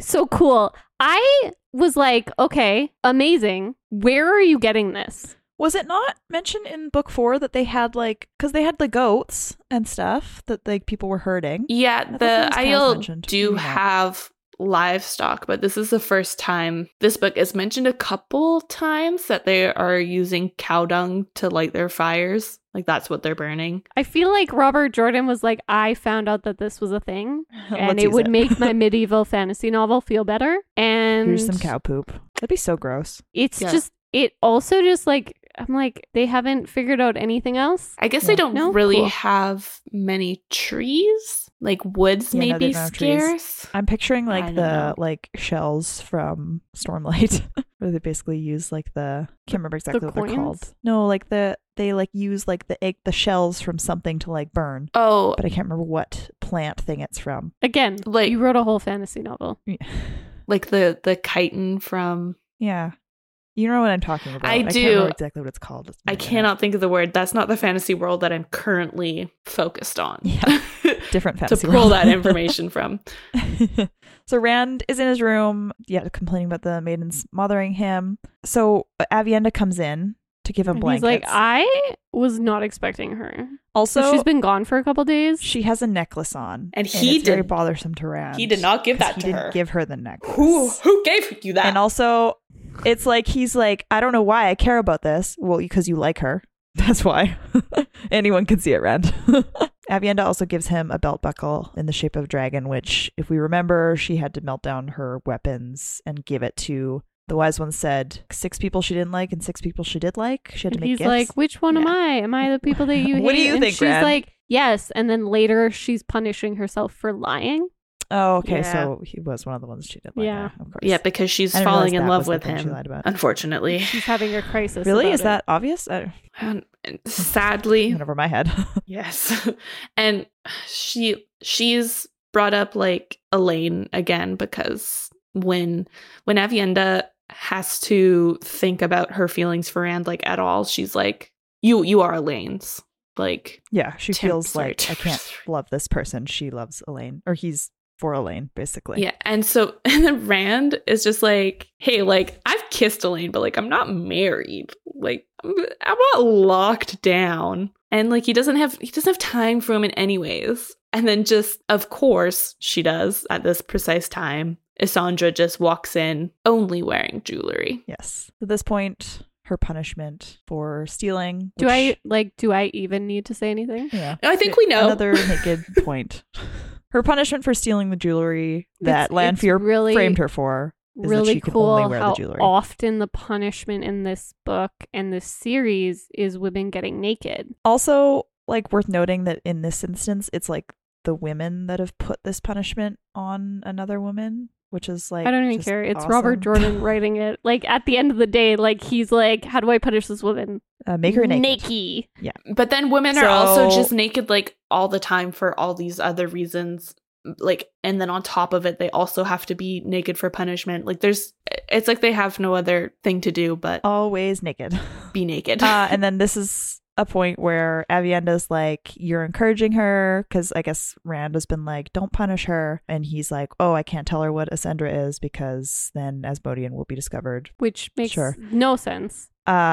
We find out that Isandre has been switched 7 times for trying to sneak into Rand's bed. Yes. Ascendra's job as the Dark Friend is to seduce Rand. So now are we thinking that she is trying to go for a romp as a thank you for saving her because he stopped them from sending her to the Dragon Wall naked and with one bottle of water, which wouldn't be enough to get there, or to kill him because she's a Dark Friend? Probably all of the above. Yes. Yes. Okay. Great options either way. Yeah. We get a nice little moment where he says, once he had killed a woman who meant to kill him, but the memory still burned. He did not think he would ever be able to do it again, even with his life in the balance. A foolish thing, with female Forsaken likely seeking his blood or worse. But there it was. Rand would literally be so easy to kill. Any of us could just like walk up. Yeah, stab. like me, you, and Taylor could just walk up, maybe just for good measure, one of us is naked to distract him. Probably for the best, and actually. just be like, hey, I need a cloak, like I'm naked. And then I need help. While he's turned around to grab the cloak, just stab him in the back. Yeah, if one of us is naked, one of us says help, and then the other one just gets him. Like he doesn't. That's great. He doesn't stand. I fall down in the corner, and I'm like, "Oh my god, my ankle! It hurts so bad." And then Alex is just standing there with a sword. So I'm naked, and that's, you know what? I'll do it. I'll do it for the people. Would you like to read it? I volunteer. It's fine. We can switch the roles around, but yeah. I felt like Alex needed the sword because that is her dream in life. Yeah, it might be an arrow. It might be a bow. I could do a bow too. That would probably be good from a distance. I'm just saying, well. Yeah. Although the sword, it would be easier to block an arrow because he could be like, oh, maybe it wasn't from a woman. Yeah, but with that's the sword, true. I'm like holding it. He would have to know it's a woman so that he couldn't do anything. But you could literally be like, I'm a woman. Obviously, I don't know how to use this, when he kind of like gives you a look.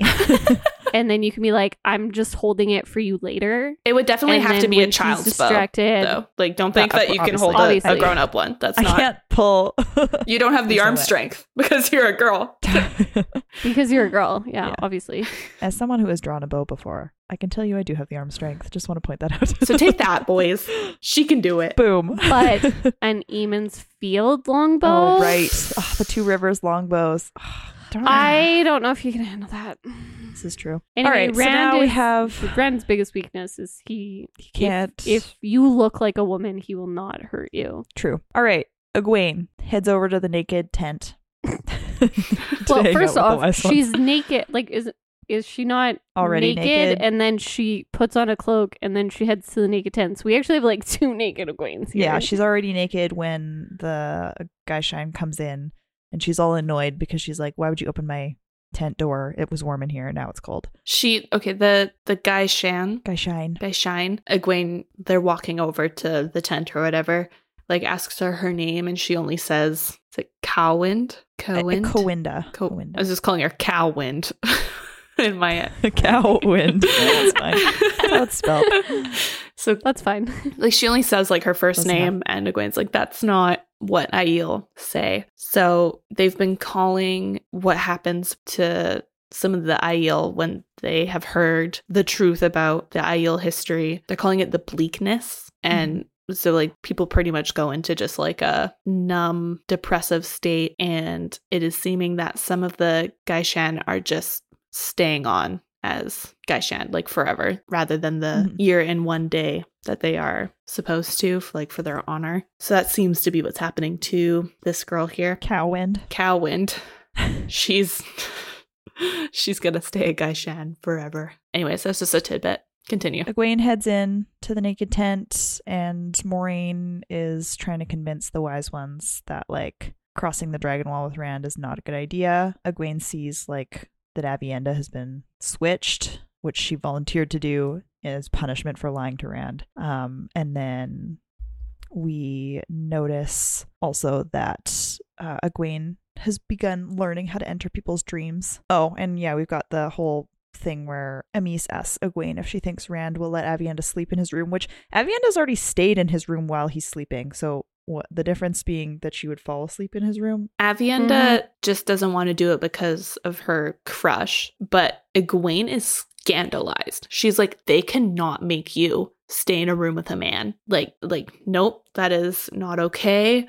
Big problem. And Avienda's like, I've slept like in camps next to men. Like, it's nothing. It's not a sexual thing. It's just you're sleeping in the same room. She just doesn't want to do it because she's feeling a certain type of way about Rand at this point and doesn't want to like betray Elaine. Yeah, which obviously if she slept in the room with him, she would have no self-control kind of deal. Yeah. But Egwene like holds on to this for like the rest of the section. She's like, I gotta help Aviendha. Like, she's scared of Rand. She doesn't want to be around him. Like, she's reading it all wrong. Yeah, which is, I feel like Egwene would like notice. She saw like when Elaine was like, oh, I love Rand. I feel like she'd be like, maybe she has feelings for him. Well, Elaine was also saying, hey, Egwene, if you don't marry this man, I'm literally going to take him from you. If you kick him to the curb, let me take him. And you'll be so stupid for doing that, because look at him. He's got red hair and he's tall. Those are his traits. And he's going to go crazy one day. I love that for me. Amis also wants Egwene to practice finding people's dreams, like specific people's dreams, not just Tel'aran'rhiod. And she like says she's gonna go sleep apart from everyone else, but like not too far, and expects Egwene to come find her in her dream. Egwene's learning a lot of stuff here, a lot of dream things. That's kind of fun. Good. That's the whole reason she went. Some lessons. That is true. I'm glad it's worthwhile. She just wants to learn. Also, there's a note or a point where Aviendha asks Egwene whether Rand might accept a sister wife. Can you say foreshadowing? It's not. It's just plot at this point. This is, to call this foreshadowing it's like too heavy-handed. Yeah. And their punishment is they both got to run 50 laps around the camp naked in the cold. Because Egwene didn't get to the tent fast enough when she was summoned. Yeah. And because Aviendha like forgot to have tea ready and waiting for when they asked for it. Yeah. So do the naked mile 50 times in the freezing cold together. Thank you. But also you're still not as strong as in the middle of the night. Imagine just having to like run 50 laps in the middle of the night in the cold while naked. Like, I mean, they just chit chat about Rand and Elaine's relationship as they go. Like, I suppose at least it wouldn't feel as cold because at least you're running, but like running barefoot on like still dirt like that's frozen, that's not going to feel good. The nips aren't going to be feeling good. That's oh gosh. Oh, that's so true. Like, this is not going to be a comfortable. Running naked does not sound pleasant, comfy, enjoyable. It's like being outside naked doesn't sound comfortable. No. Definitely not running. And it is a punishment. So there you go. Once again, naked punishments. Back to Marissa has nothing to say about this. I don't even know what to say because I've already said it. I'm just like a broken record. Like, once again, Jordan had a kink about punishing women naked. I don't know. Like, this is a lot of naked women being punished. Correct. Yes. It's weird. We could do without the nakedness, that's for sure. All right, so Rand is woken up by the sensation of shadow spawn nearby. So this has happened before. Rand is the only one that's able to sense dark things around him. Like, he's so always sensing something in the night. He's always just like, yeah. What is that? Who's there? He slays some dark hounds with balefire, including the ones that went after Matt. Well, he tries to kill 3 with his sword, and they just like JK reform. So then he kills them with balefire. Dark hounds can only be killed with balefire. That's the only way. Moraine sees him kill the first 3 with balefire, and she's like, "Oh my god! Like, we got to talk about that. You can't do that." Using that. She is stressed about the balefire, and he just runs away. She attempts to heal. Yeah, she attempts to heal Matt, and this is where we discover that Matt's Foxhead medallion thing that he required was his way to be free from Aes Sedai because they cannot use the power on him while he's wearing it. She's trying to heal him because he got slobbered on by a dark hound, and their slobber just like erodes. Is acidic? Yeah. It's like first time we've heard this. Yes. Yeah, because we faced dark hounds and we faced them before. We knew that they would like chase you, hunt you down. Was there, and she decided at this point in time the knowledge was worth sharing. She also used balefire to kill those dark hounds. Yeah, no, that's the only way to kill dark hounds. No. So I don't get this whole section. why did suddenly Balefire start to like erase their weaves in the wheels pattern? I mean, it has always been forbidden. Like, Maureen's mentioned that it was forbidden. She didn't explain that to Perrin when it happened. I mean, probably because Perrin didn't want to listen. But basically, Balefire like removes something from the pattern. I get what Jordan wrote and why she's stressed about Rand using it. Sure. I don't know. I'm very disenchanted with this whole section. Like, I don't really, this feels out of nowhere. Again, like the Balefire, it's like, oh, it's gonna remove the thread from the pattern. Okay. I like the times. Why are we getting this in book 5? The times we've seen Balefire, because we've been seeing it at least since the Dragon Reborn. Rand uses Balefire at one point. He doesn't know what it is. Yeah, he uses it against the Dark Hounds, and we don't know. Obviously, he just Nynaeve does it without knowing what it is. She used it. And she killed Balal with Dark it. Hounds. No, Balal. Oh, yes. Is who I was thinking. And Dark Hounds originally. And Dark Hounds. But first. Yeah. Like, and then we also had the Black Aja in the last book just being like, Balefire. Yeah, right. Balefire. They had she used it for grill. So long. Like, that had to mess stuff up based on this information. So also, like the lore of Balefire, like, you're already sensing that it's like a little bit like, I'm not sure if this is all laid out properly. I've noticed things in, like, when I read it, I could have just been reading it really quickly, or likely it's just been like kind of ambiguous sometimes, where like there's a rule about Balefire, but then it like doesn't apply here. Because it also like Matt at this point like doesn't remember that the Dark Hounds attack him, right? Well, also the hole in the door is gone because he removed the dog, so then it removed everything that the dog did. Yes. Like, Matt remembers it biting through the door, but like there's no hole. No, I call Bull and drooling on him, and then okay, so he does remember, but also like he can't forget was Balefired, right? So like everything he's done ever, but like it's also not everything. And she's like, oh, like it's like their last little. It's just a little confusing. It's not confusing. It's sudden and retconned. No, Alex, you just don't get it. No, I just think like it comes up later, and I was always confused. I'm like, I don't think that this has happened before. It's but not. Okay. It's not confusing in the sense that like I'm not saying you shouldn't be confused. You should be confused. It's confusing because at this point of writing, I don't think Robert Jordan had it figured out, and he retconned it. This is 100%. I will die on this hill. He retconned this. Balefire did not do this in the previous book. So no, well, it's never explained, that's for sure. The previous times we've seen it, I have just like assumed from seeing it that it was just like it's this white beam, almost like a light fire, like using like the sun kind of power. Lightsaber. And that it's just like so strong that it like destroys past what you're aiming at. Like we see it like take down walls and stuff like that. Like I just assumed it was just like an overpowered fire. Yeah, exactly. Sun beam laser. Not that it was erasing things through time and space and pattern. Exactly. Because, and I will die on this hill, I really think up until this book, that's all it was. And then this book came around and he was like, it would be really cool if it like erased them from the pattern because I can work with that later.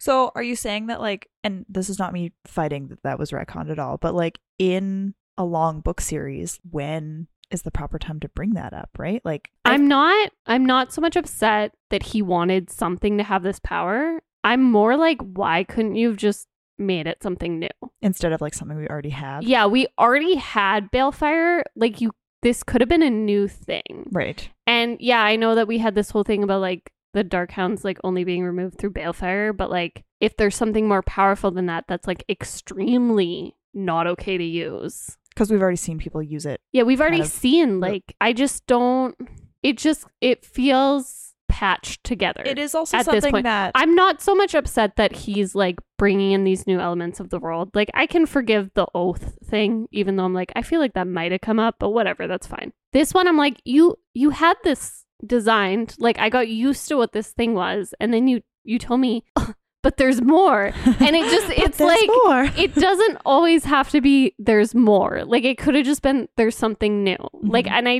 don't really get because the point. Because it is something that we see. So like Maureen uses it. Rand figures out the weave by himself, just randomly does it. So does Nynaeve, which I know shows that they're really powerful. But if it's something that's like forbidden and like Maureen like shouldn't even know it, people are just like popping up like, oh, I know how to use balefire. Yeah. I guess it's supposed to show how powerful they are, but it does kind of that's more my issue. It's a good question though. Like I don't want to sound like I'm like, he can't change anything. Like I get it. It is a 14-book series. There's going to be things that have to be like finessed. It's just, it's weird the things he's finessing. Like why retcon this? Mm-hmm.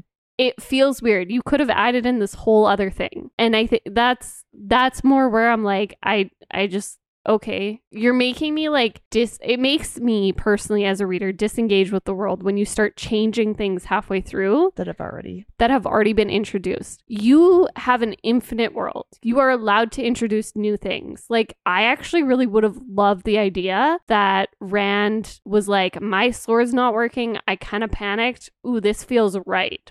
This like random thing happened and Maureen's like, you can't do that. Yeah. Like, whoa, buddy. Like, do not. You need to like, that might need to come up occasionally and I get why you might have to use it, but like you need to know what that does. And that would have had like way more of an impact, I feel like, than her being like, balefire? Well, this thing that we've already established, I've used multiple times and other people have used without seemingly like large consequences, suddenly has large consequences. Right. It's like, okay. It just feels like he's going to like change something else really on the whim. And I'm going to be like, hey, well, I can't stay engaged in a world where things like I can't prep myself for what's coming either. Like if things are just going to change. If they're just going to change. I don't know if that makes sense. Like I really don't want to sound like I'm like, he can't change anything. But there was a lot in the section that just didn't feel like it needed to be changed. The power, the oath, this, like, why change it now? I think maybe just like some little thing to remember is like not forgiving him. Jordan's made plenty of mistakes, but that this series kept getting extended beyond what he thought it would. So like he maybe had plans and then it was like,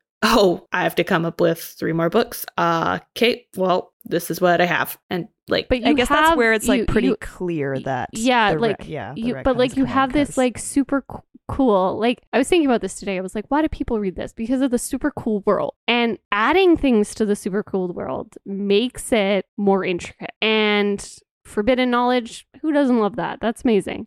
Like I'm fine with him adding stuff because he had to, and I was expecting it. Like you expect it with a 14-book series that was originally thought to be a trilogy that was originally signed to be 6 books or whatever the heck happened there. But yeah, I don't know. Why change things you already established? Yeah. Okay. Yeah. No, I agree. We hear you. You're right. Yeah. That's all I wanted to hear. We hear you. We see you. Yeah, we've got Matt here opening the door with slobber on his arm. He's naked. With the girl. Naked Matt. Matt's the only one that has ever naked in the men. Literally the only one. The one man we've seen naked and like not as a punishment. Like he's always naked like there is, in front of a woman. Though, when we see him naked, that's true. There is no description. No. Oh, we don't get a description. We don't get to hear about anything. This is a male author. We can't. Yeah, we don't get any description about his bum. We don't get any description about his strong legs. Forget the bosom. Give me the buttocks. How nice and creamy his skin is, or anything like that. Where's Matt's bosom? Where his chiseled abs. Jokingly, we don't get anything about it. Yeah, where are his chisel? Like, we don't get the no same. They're definitely not being treated in the same way. Us. Although we will have to say, I don't know the tally on the girls, but this has been 2 naked men, and they've both been mad. The tally of the girls has gone beyond our charts. It is. Yeah, we don't even have a count anymore. In the show, they have in the first episode actually naked Lan. I know you told me this before, and I can't remember if it was in an article that I read where someone was like asking about, like, before they watched the first episode, about, because like there's a lot of naked girls in this, so they were like, what's the plan for this kind of scenario? And he was like, well, actually, like, the showrunner was actually you see some naked Lan in the first episode, and so that was just kind of funny. All right, so this is where we get Rand's being really stubborn with Maureen about the balefire situation, and then she finally is like, gives an oath to obey him, basically, and Rand well, he actually apologizes. Says, it's hard to trust you, Maureen. You have handled me like a puppet, made me dance the way you want. From the day we met. I would like one example. Thank you. She told you had to leave the town you lived in because you were getting attacked. Then and your you proceeded dad to not listen to her ever. sorry. She took you to the eye of the world because he's not your father. But Tam told him to leave. He didn't sound like he was going to go. And then he was like, she manipulated me. I'm like, why? I was there. Yeah, I remember differently. Oh, like what? When she saved your dad's life? And then didn't ask for anything in return. Yeah, and he was like, I will give you anything you want, anything ever. And she's like, I don't need that. And he's like, I will give you anything you want, anything ever. And she's like, I don't need that. And then he's like, I will give you anything you want, anything ever. And she's like, okay, we'll talk later. And she was like, oh, hey, like, just so you like, these Trollocs were after you, and then they're going to keep coming. Like, if you want to protect your town. They were after you, your friend, and your other friend who you never talked to. Like, we should probably run, and I'll help you. And he was like GTFO. Shady lady. Don't trust. Yeah. I guess, and then taking him to the Eye of the World and, like, giving him the dragon banner that he also kind of secretly wanted and giving him new clothes. Like, what part? I actually, again, what part was manipulation? The new clothes really fired him up. And she's like, it has been more like wrestling with a bear than pulling strings on a puppet. And then she's like, I will take an oath. And Lan is like, what the hell is happening? Yeah, like, Lan is like, I have no idea. And Rand is like, I like Lan. Why does Lan seem so upset? Because you disrespected, like, the woman he's like bonded to. He's like bonded to. He calls him out too. Like, Rand makes a comment about like asking if he can borrow Mat's medallion so that she can't do anything. And Lan is like, I thought you had become a man. Is this how a man behaves? You act like an arrogant boy. It's like, well, he is. Someone had to say it. Thank you, Lan. Oh, that's hot. Yeah. And then I will say Lan. If Lan and Nynaeve could get back in the same room, this book is totally redeemable. This book is give me Lan and Nynaeve. They were so close, and then I got descriptions of moonlit walks that I didn't get to go on with them. You wanted to be put in that action, and from that moment on, I've been in a bad mood. Or Lan. What would their name, like, Nynaeve? No, they're just Lan and Nynaeve. They are equals, they are partners, and they belong together, and if he ruins it for them, you are never going to get me to shut up about it. We can find out. Yeah, don't do this to me, Alex. Don't worry about it. So they apologize to each other, and then Moraine is like pleading, like, let me help you. She gives the oath, and then this is where we get the explanation that balefire is actually super bad. Don't use it. It erases things before the moment of their destruction. Like, so once they're destroyed, it erases like the actions of them before, but no real like time limit on that. And apparently even the Forsaken have feared to use it, which I beg to differ. Yeah, okay. And at some points, like, it does even, I feel like, erase the memory of them at certain points in the book, too, I feel like. Because is Matt here not, like, confused at what happened? I feel like he looks at the slobber and he, like, doesn't remember getting hurt, I thought. But maybe I'm misremembering. No, he's like, the thing was biting through the wall or through the door, and, like, it slobbered all over my arm, and, like, now it's itching and burning. But he's like, it's just an itch. Like, I don't know why she's being so dramatic about it. And it ends up because Rand used the balefire on the Darkhound, and removed it from existence a couple seconds before that only one drop of the saliva ended up on Matt, actually. So, like, that's why he didn't just, like, die. Shouldn't the whole reason that have been taken away with the balefire? This is what I'm talking about. The balefire took away the amount that, like, he was slobbered all over his arm, and it took away back to where only the first drop hit him. Only the memories remain for those who saw or experienced it. Only what it did before is real now. A few tooth holes in the door and one drop of saliva on Matt's arm. I'm just saying, like, if it removes things from the moment of their destruction, like, it probably should have removed every drop of saliva. It's only a couple seconds? Like, what? Oh, yeah. No, yeah, like, it's like only a certain, like, I guess, however the balefire is used, how much power is behind it, erases further back or not. Oh, okay. I see. I guess that makes And sense. I'm just thinking about things when it comes up later, and I'm, like, pointing this out. Balefire will come back into the story. Marissa's gonna be happy later. That's what I'm hearing. Marissa's gonna have another rant. I could also be confused, but the power of it, that does make it a little bit more clear, I guess. So Rand isn't like as powerful because like it was only just like a little bit of balefire.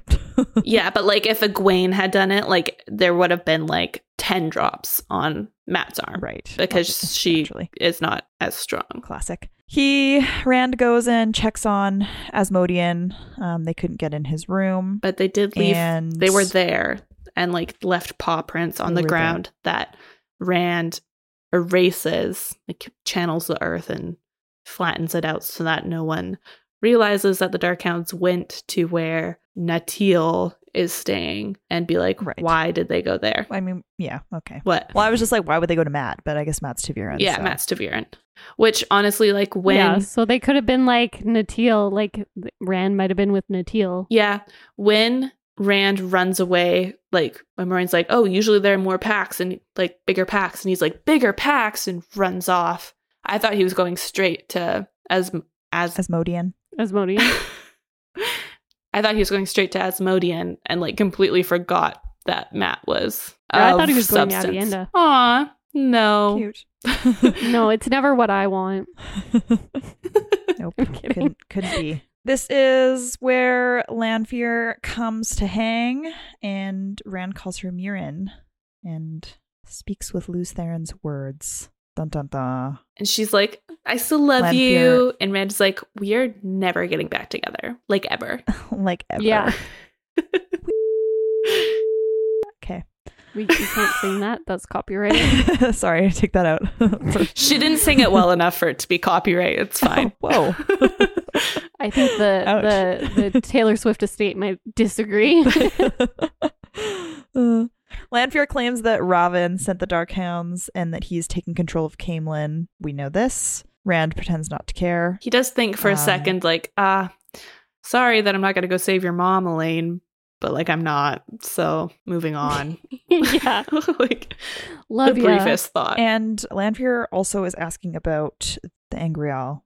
Or does she see them? She sees them. She sees them. Because he just like opens up the wall where he's hiding them and like looks at them and then closes the wall again. And she's standing there. She's like, what's that? Like, you have one each. Like, are you maybe going to do my plan? I need. Are you thinking about it? You're maybe going to, it's not that bad of an idea, is it, Rand? And she comments on how he's worded his dreams and offers to like scare off the wise ones from looking at his, because that's what his reason is for warding them. He's like, oh, I've blocked everyone from them because like people keep sneaking in and looking. She's like, I'll scare them. Like my sex dreams. Yeah, actually, legit. Like that's what she thinks, and he thinks that she thinks he's hiding dreams of other women from her. And she's also watching Egwene's dreams, and she's like, yeah, she's been dreaming about Galad and Gowan, and it is saucy. Just so you I think know. it's implied apart, but couldn't be together, of course. And then, is this the same night or the next night that the Shido decide to move and prompt Rand to break up camp? I think it's the same night. That's at the end of the chapter, isn't it? Yeah, they like are interrupted by one of the maidens coming and like knocking on the door, and Lanfear's like, I love you. I'm your only hope. And like, P.S. I love you. Disappears.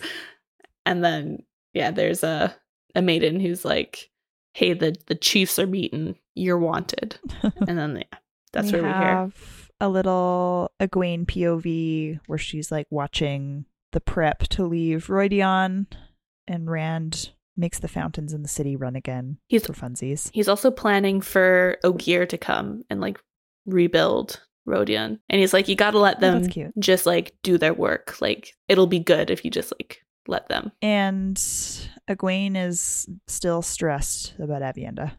Stressed. And then we've got Moiraine just thinking things over about what she saw inside the rings. The fact that she's gonna die. And the choices she must still make. Yeah, so... Do you think she's gonna die? Yeah, I'm still on the Moiraine's gonna die train. Marissa's been saying this for a while now, but this section, it seemed very clear to me that when she's gone through, they call it like the winnowings for the Aiel version of the test, and rather than seeing your fears, you see all your possible futures, and you don't remember all of it, but like kind of gain a sense of what will happen in your life. And do you think Avienda was just married to Rand in all of hers? Oh, she did. That's why she's so mad. She did come back like immediately mad at him. Maybe she saw him with whoever the third wife is gonna be, and Min. And yeah, it's probably Min. Completely forgot about her for a minute. Right, Min. And was like, oh, he's gonna be unfaithful to Elaine, and that's why she's been so on him about Elaine.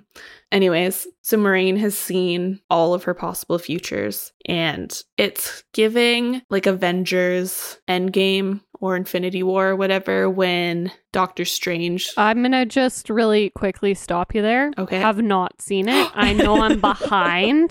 Marissa. Whatever you are about to say, I would prefer you don't say. I know exactly what you're thinking about. Okay. Though, Tay. That's It's been years. I need more time. It's not like through all the Avenger movies, but it's not like it's like an effort to read through it. You just have to watch a movie. I think we have different opinions on what takes effort. So I think it's not effort to have to read through the book. The movies, they required effort. Okay. Movies are not always super easy for me, and that's a strange thing to say. I'm not going to elaborate. No, I've heard that sometimes they are hard to sit through.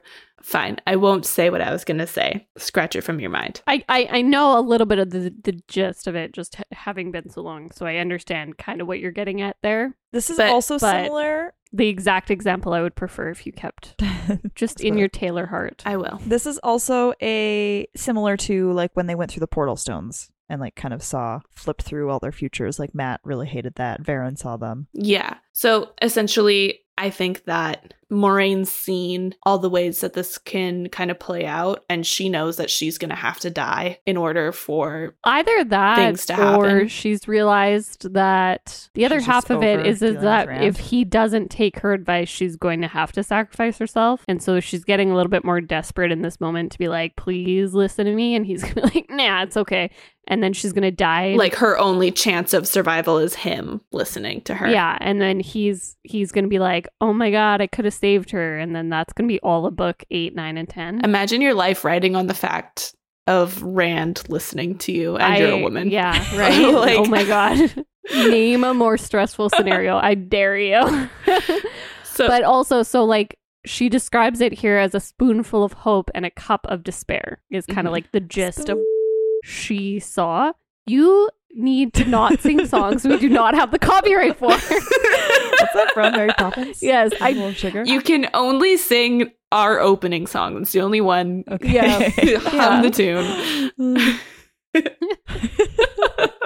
We can get in trouble. I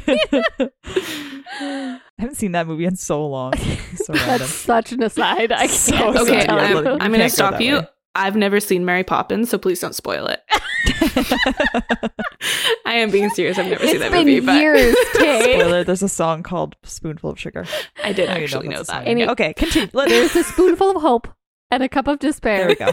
And Lan is like, I don't like seeing you like this. She's like what? And he's like, worried? I don't like the worry. Stressed? I've never seen you worried in all the years that I've known you. It's freaking me out. If you could stop, that'd be great. And she kind of reaffirms a little bit through the section that he's going to be taken care of after she's gone, which again is we know is Nynaeve. And she gets very, Aes Sedai about giving him a blanket answer, and she definitely immediately tries to deflect onto something else so she doesn't have to talk what she's worried about. And then we also, because she's a woman, she's obviously thought of sharing Rand's bed with him, and she was told in the rings that would end in a disaster. Well, so she's not going to sleep with the man to get him to listen to her. She says that she had never considered it. The idea shocked her, but in the rings, it was something that she would or could have considered in the future. Yeah.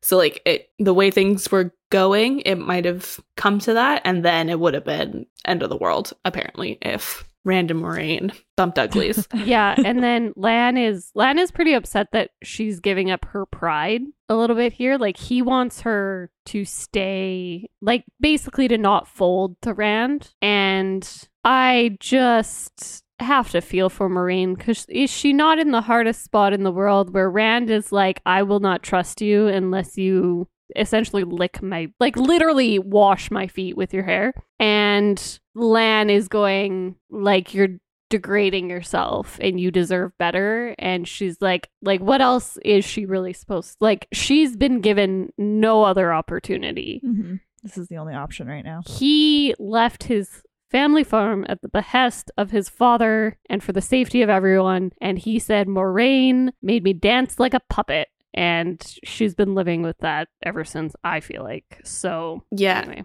feel bad for Moraine. Lan does say, like, is the end coming to Moraine? And she gave a start and immediately wished she had not. The man never missed anything. Yeah. So that also, bad sign. She's gonna die. Yeah.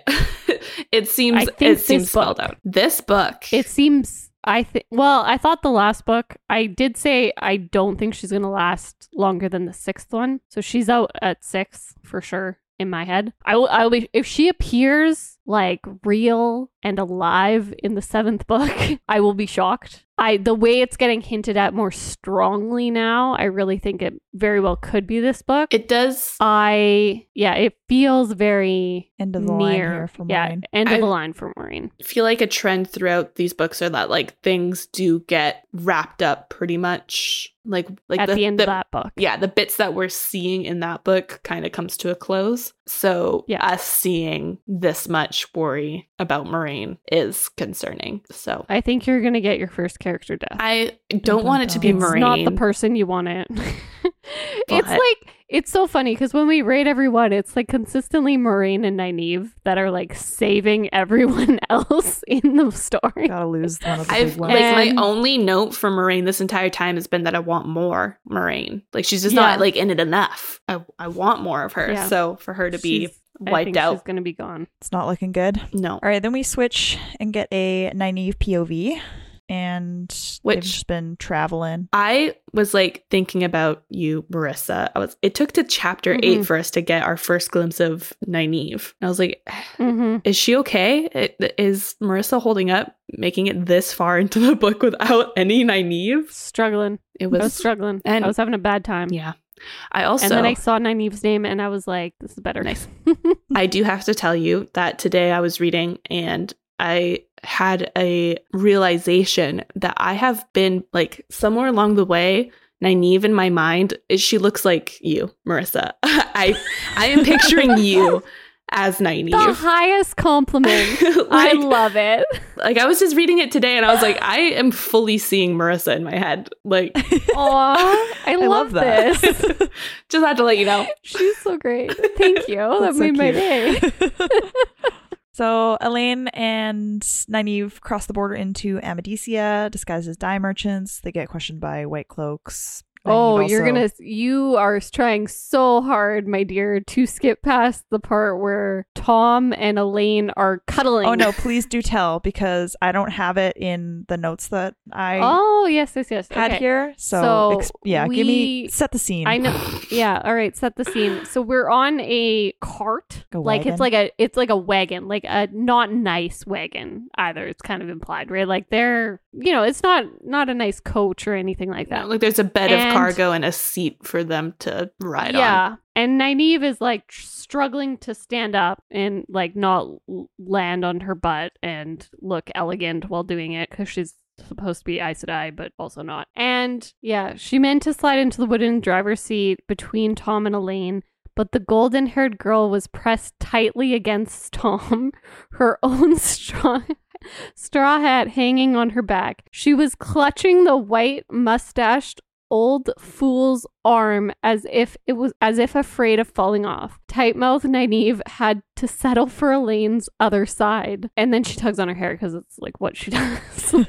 Obviously. And, she's basically like, the girl used to be sensible and like now Elaine is not being very sensible. And then we have Nynaeve being like, put on your hat. Like, you're you are fair and you're going to get sunburned and I'm worried about melanoma and I'm worried about you. And Nynaeve, I'm sure it didn't come out very nice, but like, and then Elaine just ignores her. Also, like, your royalty, like, maybe, like, put a little bit of effort into your disguise. Yeah, exactly. And then she goes, like, Elaine ignores her and she goes, you drive so wonderfully, Elaine gushed. Tom drew back on the reins, pulling, like, and then she's like, you were in control every minute. And it is, I was red flag, first off. Just red, dark red flag.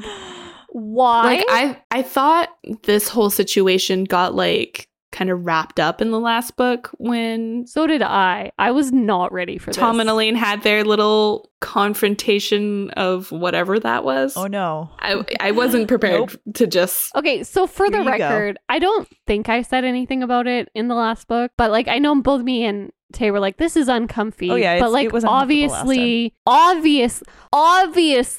Jordan is not gonna go there. Obviously, it's just a little bit weird.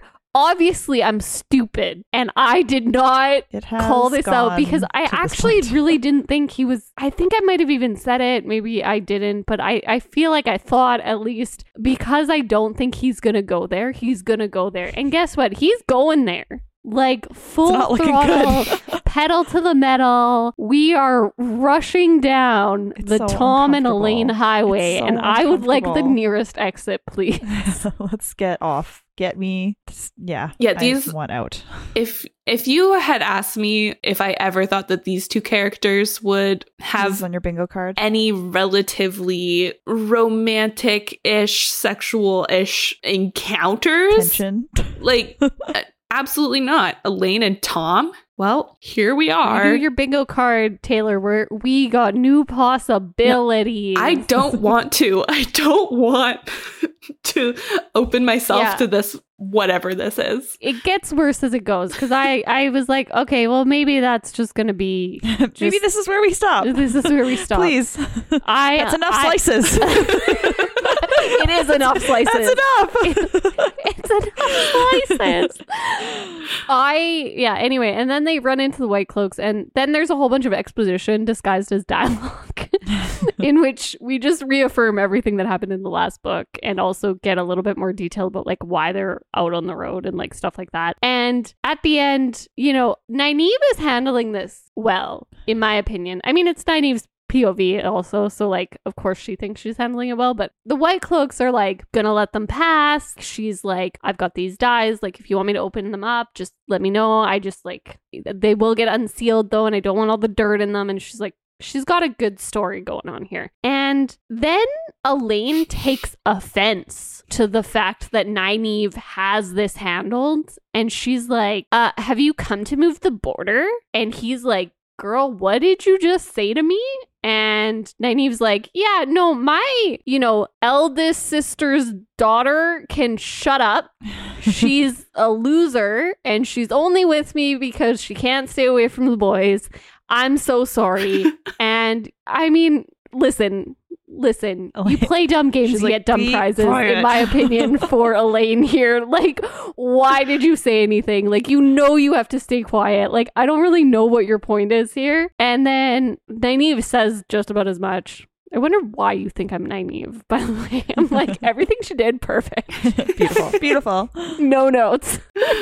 And then Elaine is like, you were like licking his boot and it was disgusting. You were cuddling your mom's ex-boyfriend. Yeah. Okay. Nothing I do is bad. That's the situation here, and one of you needs to stop and one of you does not.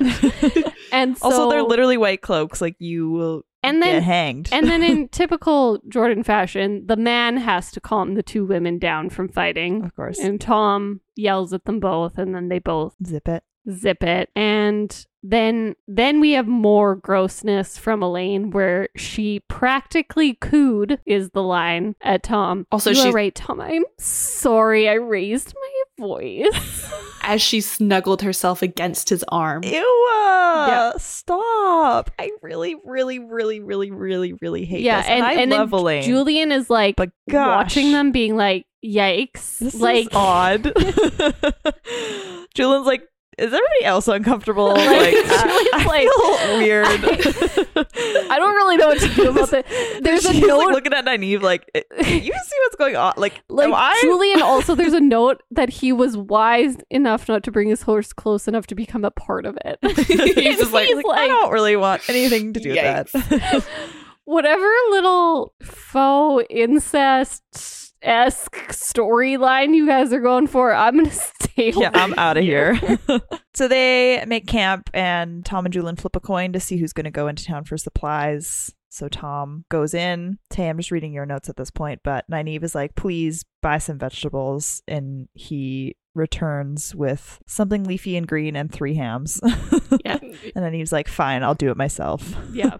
And this is where they head in to both the girls. Yeah. And we get Nynaeve berating Elaine. Nynaeve asks Elaine to walk into town with her for vegetables with the ulterior motive of being like, so we need to talk about what are you doing? What you're doing with Tom. Yeah. What is happening right now?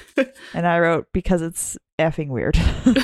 It's very weird. And Elaine goes full like defensive mode. It's really weird. And she's like Rand's far away and he's surrounded by women and he's a man. So I thought you were going to say she gets defensive being like, I'm not flirting with him. She says that at first. She's like, I don't know what you mean. And then like, first off, and then Nynaeve is like, he's old enough to be your father. And Elaine is like, he is not my father. That's not what she said. We get it. Let's just be clear here. She did not say that is your father and that's why this is wrong. She said he is old enough to be your father and you said he's not my father. He's not my daddy. Because I want to put that you and that sentence in a room with a therapist because they would require extra sessions. That you went from he's old enough to be my father to he's not my father. Elaine, my girl. That doesn't make him any younger, babes. Yeah, and then she's like, Avienda is keeping an eye on him for you anyway, which I was like, lol. Avienda's been both eyes on him. Avienda's having a crisis with the fact that she does not want to take her eyes off of him. Just rest. And, she's like, I should have made sure he knew I love him. And it's just like, okay. And then you're gonna try to sneak into Tom's bed because he doesn't like that's gonna convince Rand that you love him for sure. And she said, is Tom that is also letting this happen? And like, yeah, Tom is at very much an accomplice. Like it's not very much at fault here. Yeah. And she says, is that why you've been? She would not say throwing yourself at, which I said you have more restraint than me. Throwing yourself at. Teasing Tom. And Elaine says there are 1,000 leagues between us, Nynaeve. Do you think Rand is refraining from looking at other women? A man is a man on a throne or in a pigsty. He's your grandpa. Like, let's be real. And then Nynaeve's like, you don't have to flirt just because, Rand might be flirting. Like, that's not really how the world works either. And she says, Tom is a man with secrets. Remember that Moraine sent him with us. Whatever he is, he's no simple country gleeman. And Elaine jumps to, he was a great man. He could have been greater, except for love. Okay. And the love in question is your mom, Elaine. Your mom. That's your full on. Your mother. Your mother. And then she's like, the man doesn't know whether to turn you over his knee or climb a tree. I don't think maybe over the knee, but not in the way I think Nynaeve meant it. Like, I'm very uncomfortable with this whole conversation. And she's like, I am a child no longer, Nynaeve. I am as much a woman as my mother is. Your mother who used to sleep with the guy you're flirting with. Again, throw that in the room with the therapist. They would have a heyday with that. No. No. I'm not okay. No. Absolutely not. Yeah. No. Yeah. No. Yeah. No, that was actually like several no's too short of how I feel. I'll keep going. No, I'm not okay. This podcast cannot feature enough no's for how I felt in this conversation. So uncomfortable. Stop. We don't have the time.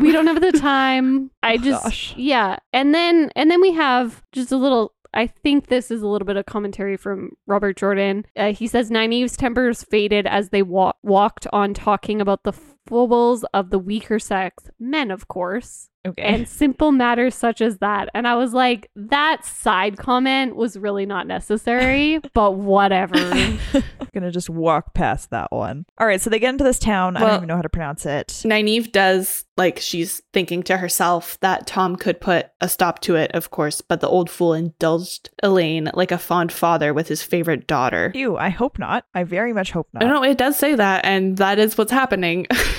So, like, I mean, it's taken us this long, but I'm glad that at least Nynaeve has clearly had the thought that, like, Tom is it's not also involved. Like, he's not stopping this. And Elaine and her daddy issues. Yeah, and it's a lot to digest.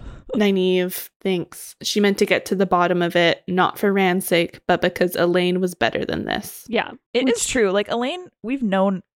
anytime we get POV of Elaine, maybe she's not better than this, but I feel like when we met Elaine was better than this. Yeah, Elaine was definitely very much better than this. Elaine has degraded since we met she her. has gone down. And so I love Nynaeve so much because, again, like, I feel like she pointed out all the things that she's like, I gotta set my friends straight because she's not actually like this. Yeah, like, you're acting which weird. is also kind of what she thought about Egwene when Egwene was, like, being a brat. She was like, I'll just take it because I don't really know what's going like on this. Here. Yeah. So they get into the town. And Nynaeve, I guess, has learned some of the, like, Yellow Aja symbols because... Okay, so it makes sense that she would want to be Yellow Aja.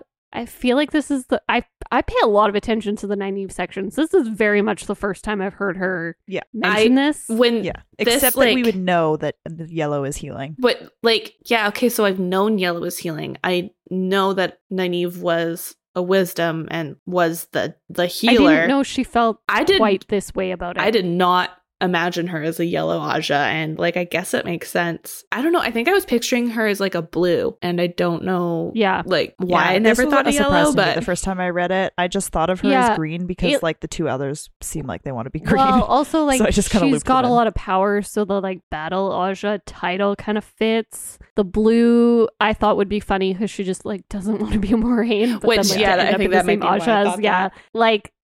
I thought that might happen.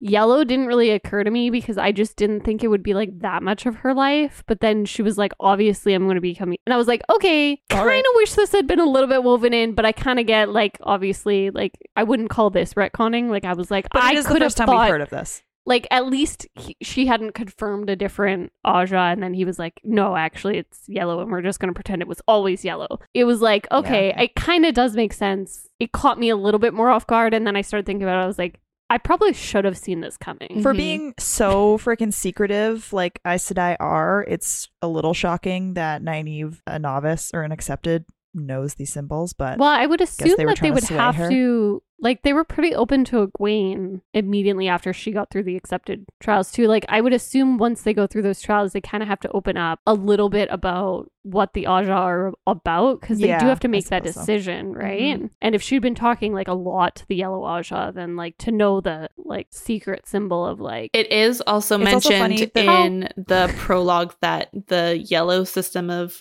spies is, like, the most pitiful. So it's funny that they then see a yellow.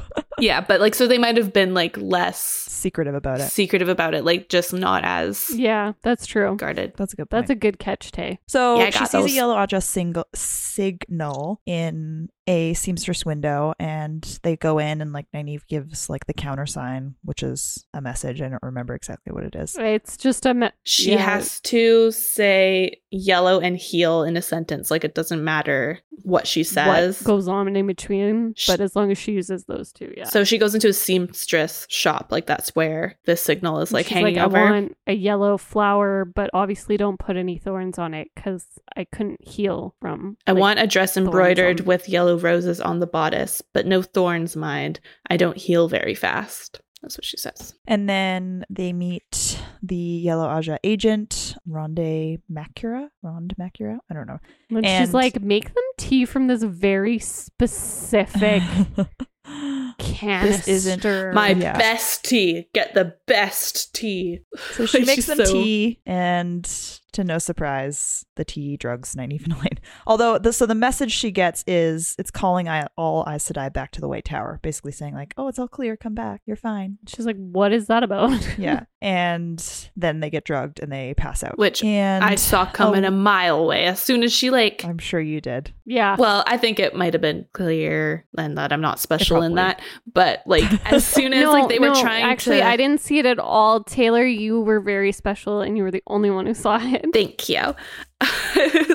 Like they were trying to be like, hey, like what's the emergency urgent message? Like, and they were like, let's sit down and have some tea. Tell us. And she was like, no, wait for the tea. And then she didn't drink any. And I was like, you guys, read the room. It's not come on, not good don't vibes. drink the tea.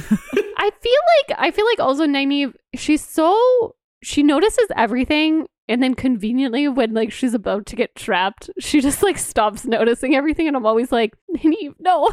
Well, she does. Yeah. Like she's like, oh, Mistress Makura was too nervous to touch your own teacup. So Nynaeve stirred a little honey in hers and took a sip. Like she's trying to put the other woman at ease. Yeah. And just it's true. Straight backfire on that. So Elaine wakes up. She can't move. She can't channel. And immediately, by the way, I was like, Tom is going to rush in. It's going to be Tom. It's not going to be any of the other guys. It's going to be Tom. Elaine's going to be like, oh my God, Tom, my hero. Which is exactly what she says. Happened. So they're drugged with something called fork root. It's a tea. It has a slight minty taste, according to Nynaeve. And basically it cuts you off from the true source. Also apparently makes you unable to move. So Elaine kind of starts to get movement back in her body, and then they give her more tea, drug her again. Yeah, like Makura, there's also another woman there, Lucy. They like take the Nynaeve and Elaine up to this like back room, put them on beds, and Makura has like other arrangements to make. So she tells Lucy like, you're going to re-administer this tea every hour promptly so they stay in this state. And Lucy's like, I don't wanna. Lucy Goosey is frightened. She doesn't like much Lucy. She doesn't like that their eyes are open and that like they can see her. She's very flighty, and like there's an hourglass going and it empties and Elaine can move her fingers and like she's almost able to like bring her arm up, and then like Lucy comes in and she's like, darn. And Lucy gives her more tea, and then it happens again. She wakes up again, and for the record, this sounds like my worst nightmare. Yeah, not being able to move but being awake. Like, I don't know if you've ever... And then to almost be getting it back and then like... It's like being in a dream and not being able to move fast. And like or if you've ever had like sleep paralysis. It happened to me literally once. And scariest thing I've ever experienced. I've never had sleep paralysis, but like I've fallen asleep with my arms above my head, and then they fall asleep and you can't pick them up. Oh, whoa, that's awful. New fear unlocked. That is like never had that. That is what I imagine this feeling being, because like you're aware of your body, but like it's just not. You have no control. Hate that. Yeah, I won't go into the details because it's like a little bit more messed up than that. But like not being able to move, but then also like the idea of like you just like. Because she rolls her head up at one point and then her head falls back down. And I'm like, this is actually my worst nightmare. Mm-hmm. Like this, like you almost getting it and then getting drugged again. And then you like have to go through it again. Like pure panic. I would be a mess. Yeah, no. Definitely panic. Anyway, Tom runs in. Tom comes and saves the day. Oh, no. He strides over to Elaine. And I can't. In two steps, he was at Elaine's side, smoothing her hair back, painting his leathery face. Leathery face. He's old man. Like, it is so spelled out. Like 50s is like, when I said 50s, like, he's definitely older than 50. 50 is not that old, but like, he's well into his older years. I'm calling him at like 70. He's like Harrison Ford now. Which like, that's what I'm imagining. Maybe like we are getting this Harrison a little Ford's bit like almost 80. Like we are getting this from Elaine's perspective a little bit. So like maybe this is her kind of like reading into it. I don't think it's gonna be. I have a feeling things are going to progress, and I don't want them to. I don't want to spoil things for you. Don't spoil things. So I will just continue being silent. Like, it's fine. It's not fine, but it's fine. I just hate it and I'm uncomfortable. Yeah. All right. So he's stroking her hair. And then he reluctantly removes himself from her, and this is from Elaine's perspective, to check on Nynaeve. Essentially, they kind of he figures out what has happened, and then he's helping Nynaeve like walk, and she's like figuring that's helping kind of like gets it out of your system quicker. Yeah, move the effects along. And Julian walks in with Makura, the other woman. Mm-hmm. He puts baby in the corner. He pulls some mind so also games. Elaine gets very judgy because Nynaeve is like, I will let this man torture you if you don't answer our questions. And then woman Makura, she doesn't, she just stays silent because, they always try that. And then Nynaeve is like, go for it, man. Like, have at her. He's like, I'll get the oil and the salt. Basically. And then Elaine's like, oh my God, how could you? Gosh, Elaine. Yeah, he does. He makes up this lie about oil and salt. And then he reveals later that, if you just say two things that you need, generally, if you just let the other person imagine what you could do with them, really ineffective.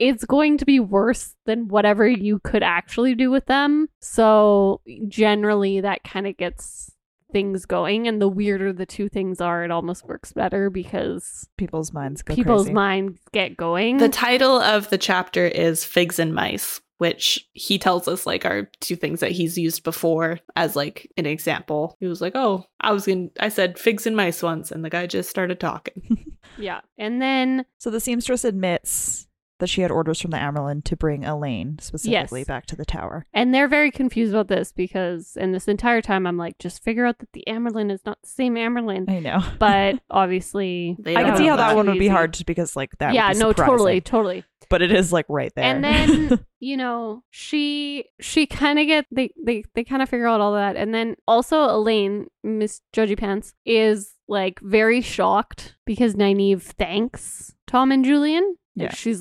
very sincerely that must have been really hard for her. Yeah, and she's like, I am starting to understand why I said I have warders. There's a level of maybe protection. I should make Tom my warder. That definitely obviously I need a man in this no, but I get it, especially if you're bonded and promised to not harm people. You would definitely need somebody who could, in my opinion. Yeah. But she's very good about that. And then Elaine's like, oh my God, that's crazy that she said thank you. Yeah, she's very shocked about this. And then they decide to dye their hair black.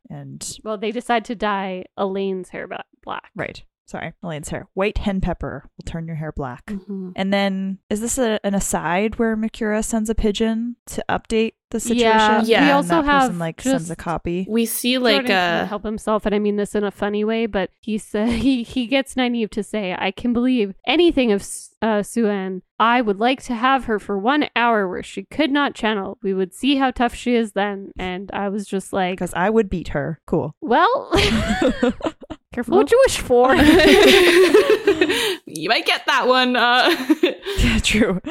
That is right there. We get just kind of a town overview, sort of couple pages where we see Nynaeve and Elaine hop into this coach that Tom has bought from someone in the town, and they're dressed, they have bundles of clothes with them, whatever. The coach goes ripping off before the children can question them. We see Makura go to Avi, who is the pigeon guy that she had gone to while the girls were incapacitated, to send a message that she like had Elaine. And then so she's gone to update, what's the yellow Aja girl's name? Narenwin? Yeah. Narenwin? Who Elaine, I don't know how to pronounce it, remembers from the tower. But then she sends a second message off because she like agreed to send duplicates, but she sends that one to the west, which is not where Tarvalon is. I think Tanchico is to the west. I don't know exactly where we're chilling at this point. I guess they came from Tanchico, so yeah, maybe. So we don't know who that's going for. But then Avi, the pigeon guy, he takes the parchment that was underneath the letter papers that Makura was writing on, and like, you know, when you like write something and then on the paper below that you like, got, like, an use the imprint. crayon and like you can read what it says. So he just like holds it up and can tell what her message said. And he sends a pigeon of his own off in another direction. Also, Dun, dun, like dun. to who? We don't know. But there are 3 pigeons out there. Messages abound. Letting people know that Elaine was in this little town. All right. It would like almost have to be Tanchico. If that's what they are. Because the I west? looked at the map for the first time in ever. Yeah, Tay, why didn't you have the map out? Come on. Well, I did look at the map, and that's how I decided it was probably Chanchico. Oh, okay, there you go. All right, then Suwan's party arrives in Lugard, and that's where they arrive. Lots of You things don't happen want in to Lugard. comment on the inn? Well, I Well- do see a note here from Taylor that Logain wants to be the leader, so Suwan pretends to be Okay with that? subservient. And yeah, Cool. he wanted to be in charge. If he said when they started of a morning, when and where they stopped of a night, if he kept the money, even if he expected them to serve his meals as well as cook them, it was of little account to her. All in all, she felt sorry for him. He had no idea what she planned for him. A big fish on the hook to catch a bigger. We're always just using each other. Yeah, but And I mean, I didn't love it, kind of but sucks. yeah, apparently it's a very lewd city. Lots of cat calling. Lots The of- 9-horse hitch? Yeah. What? The 9 whores itch? I gotcha now. Because when I read it, that's not what I heard in my head. What I understand. is the that joke supposed to be now. a saying that I know, or like is that just? No. So apparently I actually, because I wondered if it had like a reference. And so I very carefully Googled it. And apparently there was an interview with Robert Jordan where somebody was like, hey, like, what's the joke? Like, and he was like, if you don't get the joke, then you're not old enough to understand it. And people were like, okay. But in other, I don't think it's like a well-known piece of slang, but there was lots of people saying that it was just like the 9 whores itch, a brothel name, although he has said, I guess, that prostitution does not exist in this world. Okay. Oh wow! Glad that he took away the one Feminism situation is where a woman would be profiting paid for at that. all for Yeah. these things. Okay, that's fine. Anyway, they were thinking it's kind of a lewd joke about like Yeah. essentially women who sleep with a lot of men having certain itches because of sexually transmitted diseases Lovely. and infections. Cool. Beautiful. Thank you for that That's little awesome. lesson. Really loved that. Love that little. Yeah, that's great. This is also the town where Suwan realizes that being stilled has made her hot again. And Yeah. In fact, she's getting catcalled and she likes it. She's getting catcalled, and they did not make her angry. She really could not apply them to herself in her own mind, only startled. She was still not used to the changes in herself that men might find her attractive. Her reflection in the filthy window of a tailor shop caught her eye, not much more than a murky image of a fair-skinned girl under a straw hat. She was young, not just young appearing, as far as she could tell, but young, not much older than Min. Oh, I guess not much older. I totally lied earlier. Look at me. That's okay. A Still not girl great. in truth, from the vantage of the years she had actually lived, an advantage to having been stilled, she told herself. She had met women who would pay any price to lose 15 or 20 years. Some might even consider her price a fair bargain. In what medieval worlds are women like, wow, Botox? The medieval worlds that we make in the 90s and we pretend are medieval so that we can have more misogyny in them, Cool. but also hold women to the same beauty standards of the 90s to be thin and beautiful and young and Or blonde or and pleasantly white. I mean, plump. the evil queen hating Snow White because she was young and pretty, and she was like, I was Alright. supposed to be young and pretty. Rapunzel, the whole, yeah. Yeah. It's So, just a classic. Swan- Women get old and less Ugly. valuable and sad about it. Yep. So Suwan like sets Leanne to practicing her flirting on Logain. I guess. She's like, yeah, just go flirt with To him. keep him distracted. Distract him. And Suwan seeks out an agent for the Blue Aja, and she's given the message. This is where she's getting catcalled and realizing she's hot again.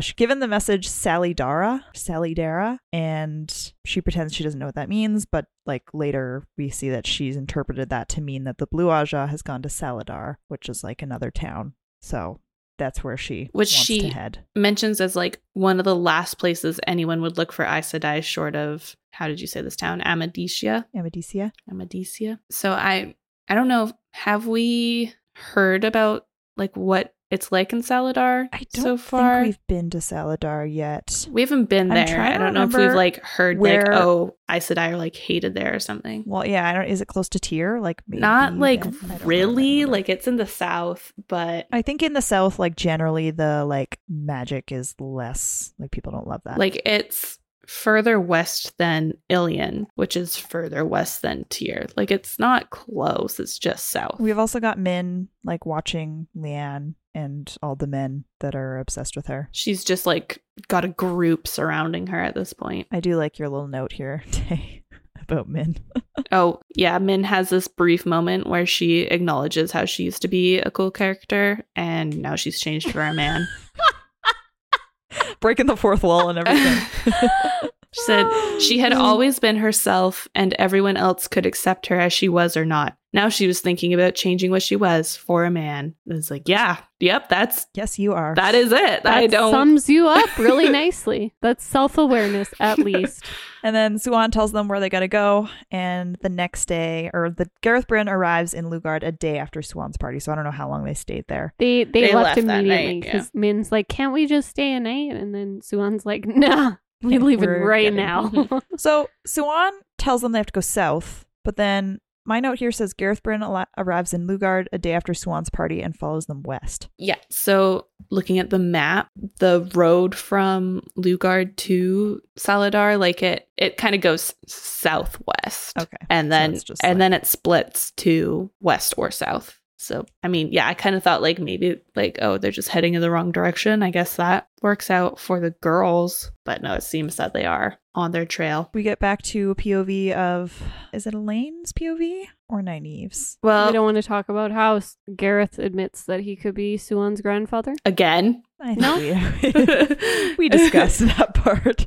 He says it. Also, there's again, a moment where times, he gets mentioned about like how he met the Amyrlin. So like, yeah, another like long list of exposition. Is this like a direct re-quote? I mean, it's pretty close. In the prologue, he says he was certainly too old to go riding off after a set of pretty eyes on a woman young enough to be his daughter, maybe his granddaughter. Fast forward to chapter 12. Too old to go chasing after a pretty pair of eyes young enough to be his daughters, if not his granddaughters. So literally pretty copy and paste. Well, the wheel of time turns and ages come and pass. It's true. Lovely. Anywho, I mean, at least he's consistent. Sometimes when you're really old and you chase after a girl that's a teenager, yeah. And you like keep thinking about it because it's like kind of like pervy and messed up, and you're like, maybe I should do this. It's really uncomfortable, but like still I just gonna like, though because know why she broke her oath.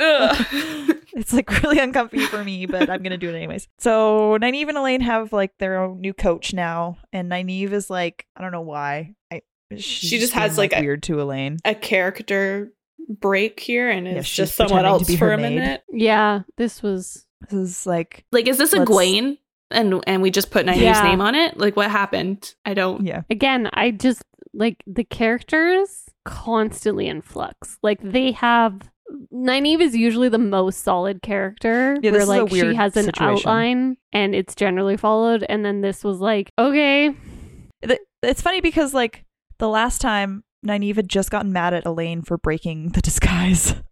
And now she's, like, mad that she had to do the disguise that they decided on. Like, it's just not Nynaeve. It's very much not Nynaeve, yeah. No. And, like, even, like, they're... So, Nynaeve is being a dink to Elaine because she's, like, calling her a lady and acting like her maid because those are the roles that they took on to go into an inn so that, you know, because they're in disguise. Yeah. And the innkeeper kind of takes advantage of Lady Elaine having a maid with her and is like, oh, your maid knows how to take care of you. Like, she can do all this stuff. Essentially, all Nynaeve really would have to do is, like, bring the food up to the room, and they could have just stayed in the room. Like, what would she have had to gone back to normal?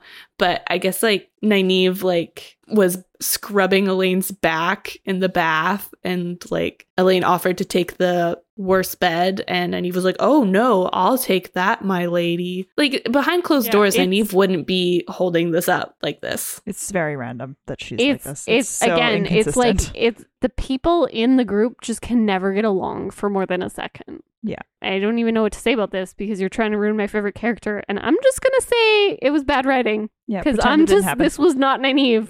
Like, it wasn't even Sorry. like someone else. They were actually Nynaeve's switched roles. It was Elaine. pridefulness or anything. Like, Yeah, it was just some childish, like, yeah, like I don't Nynaeve know. has never acted like this. Nynaeve and Elaine just, actually like transported and like switched bodies for a minute. Yeah, they had a Freaky Friday moment. Yeah, that's what actually happened here. So Elaine and Nynaeve also encounter a traveling show on the road through Amadicia. It's basically like a circus. And then they continue on to Sienda. They see most random thing ever. I was like, this is going to come up later because there was no other reason for this to happen. Yes, it will. There are the circus. elephants. I hate this section. That's what like scared the horses and like made them stop so that we saw the circus at all. And they call them giant boar horses, which I mean, I guess that's kind of an apt description if you had no other way to describe them. But anyway, Master Luca like really wants to perform for them, and Elaine's like, if it's money you need, like, Nynaeve, give him some money, and like, but like, we don't have time for this, like, we gotta go. And Nynaeve just like hands him like a silver penny and is like, get a real job. Like, what? Which also, I just felt like the comments were like not really Nynaeve. It's just like so random. Like, she's just like a different person. Like the silver penny, definitely. Like she's not going to spend her money frivolously. She's being very frugal. No, for sure. Yeah. But but like the comment, I was like, they're supposed to be keeping up appearances. Like, she would never say this. Yeah. Like, I just don't know who this is. But and then Nynaeve snaps out of it. Like they get into the thing, and then Elaine's like, "Can you not?" And she's like, "Okay, I'll stop." All right. And I'm like, "Cool." So that was just pointless. Like, why? Thank you for submitting me to that. It was like, oh, we also like, hey, Nynaeve isn't that great though. She does do stupid things. It's like, let's get back to normal. Okay, they get into this town where there's only like one inn, so where they get everyone is checking them out, but also Elaine notices that like Nynaeve or her maid Nana is getting checked out like way more than her, and so she thinks to herself, Nynaeve seemed to think that a man looking was a crime. It is, even if he did nothing and did not leer. Given that, sometimes Elaine wondered why she did not wear less becoming clothes. She had to work very hard to make sure that simple gray dress fit the other woman properly. Nynaeve was hopeless with a needle when it came to fine work. For why? Elaine, it's giving. She's asking for it. You're literally flirting with your mom's ex-lover. You're going to throw shade on Nynaeve for not wanting to be looked at, but wanting her clothes to fit properly. Wow. No, sorry. Actually, if you don't want male attention, you need to wear uglier clothes. Because we all know that protects you. That works. Of course. That's worked for women forever. That's side note to anyone who can't hear our sarcasm. That was sarcastic. Extreme. Very sarcastic. Extreme sarcasm. Like, yeah, no, it's giving. She asked for it, and it's not okay. It's definitely not giving. No, it's not. It's not giving at all. Can we just say, like, also, so they like go up to the room, and then they're like, oh, we got to meet up with like Egwene. So like, let's do the dreamland stuff. Let's use magic ring to go into dreamland. And then she's like, "Okay, like I'm gonna go. Like, wake me up. Like, we know the drill. Like, all the stuff." And then Elaine's like, "I should just leave her unguarded in this room because that would serve her right." And I was like, "You are the worst person ever. Terrible friend, Elaine. Leave her in the room unguarded so that she can go and down and like see Tom." Who are you? What are you doing? I hate it. I don't want to swear, but you want to swear, but like you can't swear. Yeah. Everybody imagine Alex swearing. Alex swears right now. Alex she won't do it, but she did. A really nasty word. I can't with Elaine. No, thank you. Let's move on from Elaine. We're done with Elaine. So Nynaeve meets with Brigida in Tel'aran'rhiod because they just are buddies now, and then separately with Egwene later on. Nynaeve asks about Gadel Kane, who was in the last time they were in Tel'aran'rhiod, and Brigida says she thinks that he's been like spun out by the wheel again, so he's like out in the world. Back in the real world as a baby boy. Yeah, and as a baby. Like, Gadel is Brigida's lover, like across all all worlds that have ever been. So like her time to be spat out by the pattern is like probably coming soon. Like she always goes after him. The time's not always after, of course. Not set. Well, she can come a couple of years after him because we always know that the man can be a little bit older. But so Mr. Lanfear and Rand. The time's funny. We don't know when, but now that he's gone, her time would be next. Anyhow. And she asks Brigida like about the different Forsaken and like gets what info she can. She's particularly worried about Mogadine, obviously, because she like faced her and thinks she probably wants to get her back. Mm-hmm. And Brigida she gets all sort of... Brigida has seen in Tel'aran'rhiod Lanfear, Raven, Samael, Graendal, Demandred, and Semirog. Mm-hmm. So we haven't met Demandred or Semirog as Forsaken yet. I don't know if we've met them Demandred as other people, but I feel like they're probably going to come into rotation. They're not great, I'll tell you that. She seems extra scared of Semirog. Semirog's thing is torture. So cool. Well, that makes sense then. That's why. And after she dips out, we've got Nynaeve playing dress up before she meets up with Egwene. And she like finds herself in this Damani dress. Well, so it's just before this happens, she's talking and she's like scared that she's going to suddenly start wearing armor while she's talking to Brigida. I don't know why that'd be scary. And she says it was embarrassing enough if that sort of thing happened when she was alone, even more under the cool blue gaze of a woman valiant enough to be a match for Gadel Kane. Yeah. Oh. Yeah.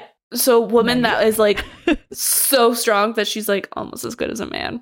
Yeah, I was like, cool. I didn't need that. And then she's kind of like stressed about like Moghedien and just like the fact that she even had to ask about her. And then she has a great line. She says, if you don't look for snakes, you cannot complain when one bites you. Because she's like, I shouldn't have asked. And then she kind of reasons with herself that she's like, I had to ask. If I don't look for the thing that endangers me, then like I can't prepare myself. Mm-hmm. And then she plays dress up. Yeah. Where she is like, wouldn't mind Lan seeing me like this.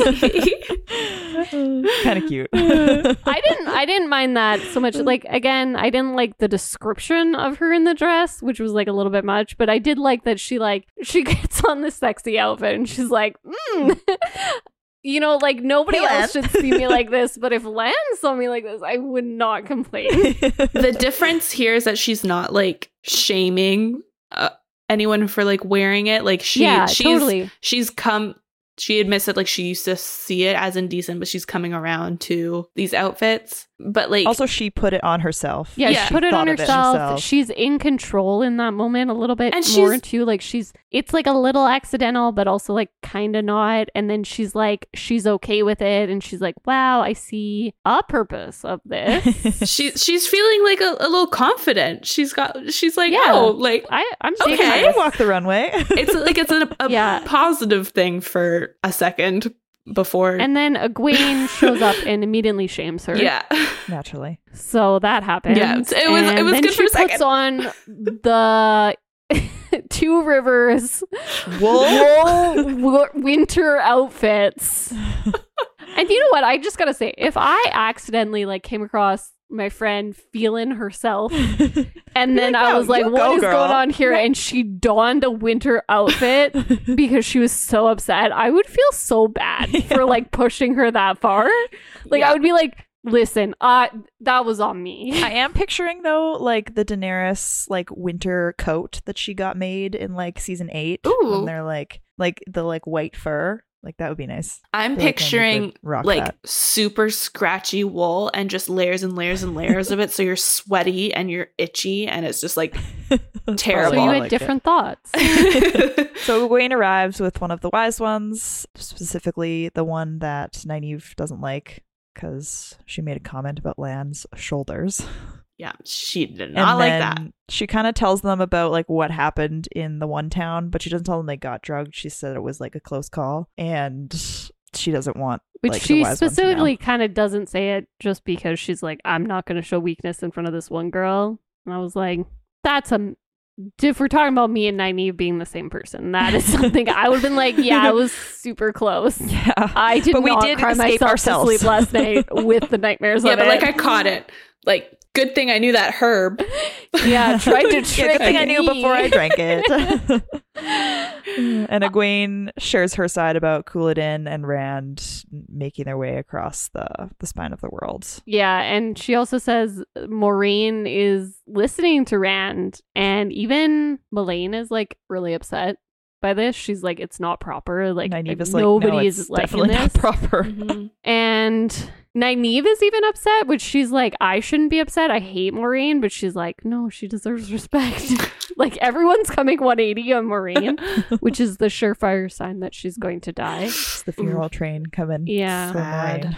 And then they're trying to convince her to not just run about Tel'aran'rhiod. Yeah, because she mentions like, oh, I think the Forsaken are planning something. Which should we not all be assuming that? Like, we all know that the Forsaken are loose and they're baddies. Like, they're going to be the bad guys are plotting. Like, the bad guys shock making plots, but doing bad things. You know that shock, truly. Yeah, Melane's like, what have you been wandering around the world of dreams? Because like, how do you know that? And she can't say that it was Brigida. Yeah, so then she's like, in if this you instance, wish to Brigida's wander, asked her not to say anything, right? Like, she has. Yeah, okay. She's So like, that she's very respecting- explicitly, like, I will not help you if you do not. Like I'm breaking a rule to aid you. Like, it's you. like really bad. Yeah, like you cannot. can't. And then Melaine is like, come, we'll teach you. And she's like, I don't need taming. And then what do they call Lan? Analine.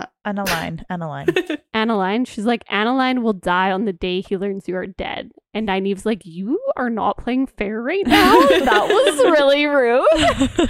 I didn't like that. Fine, I will think about what you said. And then Melaine makes her look like a small little girl. Well, she like that she part. tries to make her promise that she will do nothing in the dreams without first asking a wise one. And she's like, I know I said I cannot lie, so like I want to hear you say it. And Nynaeve, like, she's not gonna do it. And even Egwene's like, she's not gonna make that promise. Like, it's not gonna happen. Yeah. So then she punishes her by making her look like a little girl, which again, rewind this podcast if you want my feelings on that. And that You've is heard where it. we end.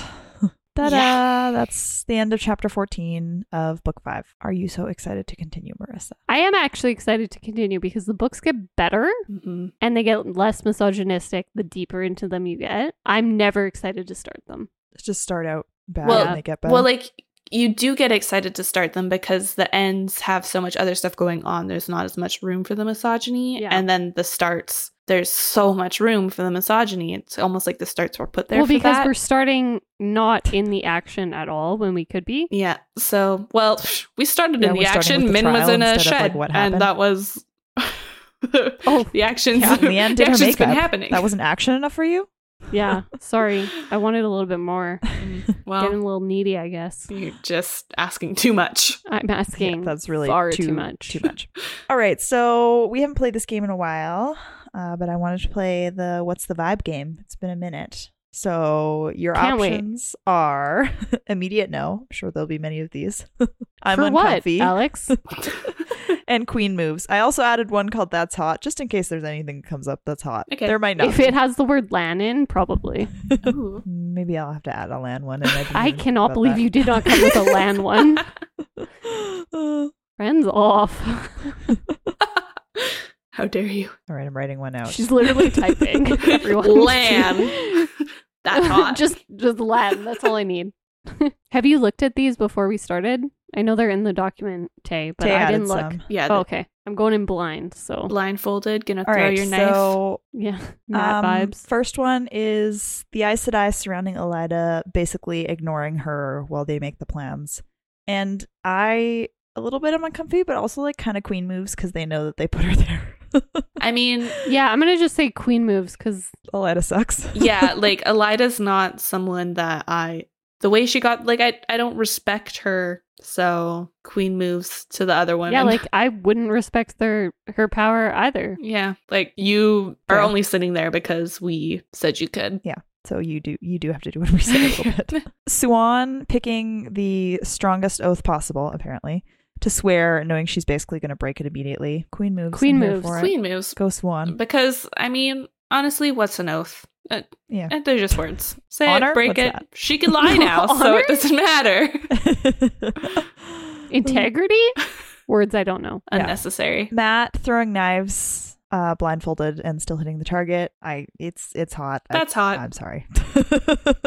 I had to include something about Matt. Marissa doesn't like it. There's not much good for Matt. I was like, immediately no. No, it's not an immediate no. I'm uncomfy. All right. Why? Listen, if I was there, I would not feel like, wow, this man is hot. I would be like, this man is going to kill This someone. man is chaotic and and stressful. maybe me. He is just like throwing a knife. So what? At the air. Yeah, It I'm could gonna be land on honest, anyone. Like, knowing his like luck ability, it really sways it to that's hot. But like in that situation, if I'm standing anywhere near him, I'm ducking. A bystander is just like I'm out of getting running. out of the way. Yeah, Yeah, that's fair. Listen, Matt is all fun and games, but I personally do not want to be anywhere near him. I feel that. Well, no, I don't feel that clearly. No, you don't feel that, but you Clearly not. understand where I'm coming from. I get it. Yeah. You hear her. For this one, I just put Ascendra. I'm uncomfy about what's happening to Ascendra. I'm uncomfy about the things she's doing. Just all around, I don't like this Immediate aspect no. of any storyline. I don't Immediate like it. no. Yeah, I'm uncomfy the way that Sandra or she's. Asandra? I've been saying Asandra in my head, but I can't be trusted for anything I know it's when it Dra comes to pronunciation. instead of Ascendra. I don't know. It's Whatever. okay. It wasn't a super deep question. We can move on. The explanation for Balefire. Immediately no. I'm just upset about this.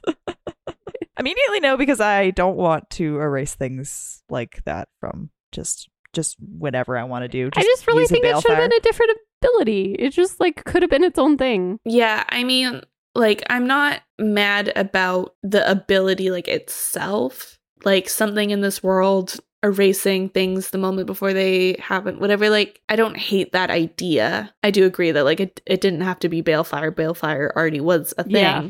I don't know. I guess I'm uncomfy. Yeah, maybe that's like a cool weapon that has actual implications outside of just like whoever you're killing with it. But yeah, that's actually, I feel like that's a good point. I would say immediately no for how it was described in this book. And like, I had my feelings. I said my thing about it. But like, as a power, I'm just uncomfy. Like, I think it has cool implications, but also like, it's high risk, high reward here. yeah. And I do not trust Rand with it. Speaking of Rand, that's next. Rand being unable to harm a woman ever. Okay, like, And yet somehow those women still being harmed by his inability to harm them. like, it sounds crazy to say that I want this man to harm a woman, but it's like the way I just want it to not be played as like it's very noble for him to Yeah, not. right? Like, it's the way that immediately it's going about it. I don't. Yeah, like I'm fine if he doesn't want to like beat up women, but like when there's a woman that's like trying to kill you, like it's need literally to the fight. guy running around being like, but I'm a nice guy, and I'm like, Yeah, I Rand don't is believe you one classic. bit. Yeah. So I immediately know. It feels weird to say that, but also Immediately no. Yeah, like that's it. I don't know. agreed. I feel that. Here's another immediate no. Elaine flirting with her mom's ex-boyfriend. I could have just stopped at Elaine, honestly. Yeah. Yeah. I was gonna say. No, thank you for Elaine. No, thank you. For Immediately Elaine. no. What are you doing? Why? I don't. Nope. Stop. No. Stop. Yeah, stop it. How about Nynaeve berating Elaine for flirting with Tom? Thank Queen you. moves.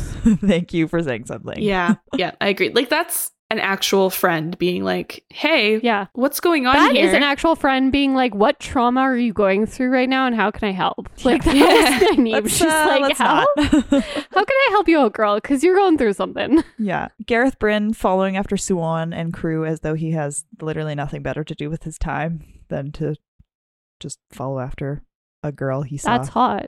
That's hot. Just kidding. Okay. Immediately no. I'm upset because like It could be. If they were closer in age. we know that Suan isn't actually a super young girl. Like she has Yeah. lived the life. Like she has the fully developed brain and has all these life experiences, knowledge. like she's Like, he's not actually grooming her. like, potentially as old as him. yeah. Yeah. But she But the fact that she got to look younger, and then this is going to be played off as like a totally normal relationship when he like didn't know that, makes me super uncomfy.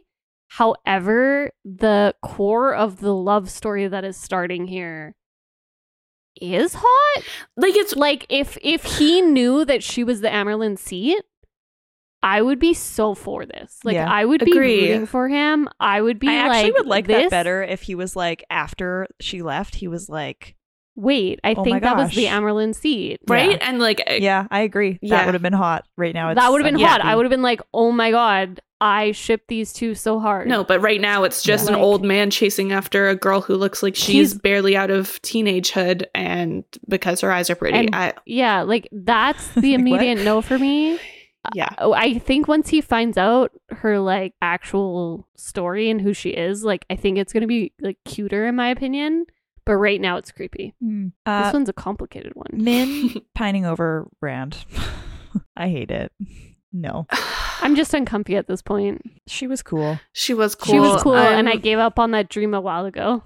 I agree. I am uncomfy. I want it to not be happening. I wish it never started, but it did, and it's not going to stop. So I have to make my peace. Yeah. The girls, Nynaeve and Elaine, getting a room at the inn while Tom and Julian have to sleep in the barn. Queen moves because I need to separate Elaine and Tom as much as possible. Yeah. So get them away from each other. Yes. Put that old man in the barn. You know, Elaine was like, how can I convince Nynaeve to let Tom sleep in this room? Yeah. Like, Tom can guard me, not you. Like, yeah, it's like, gross. Yeah, no, immediately no. Or Queen moves. Queen moves to Tom and Julian in the barn. Immediately no to Elaine and Tom.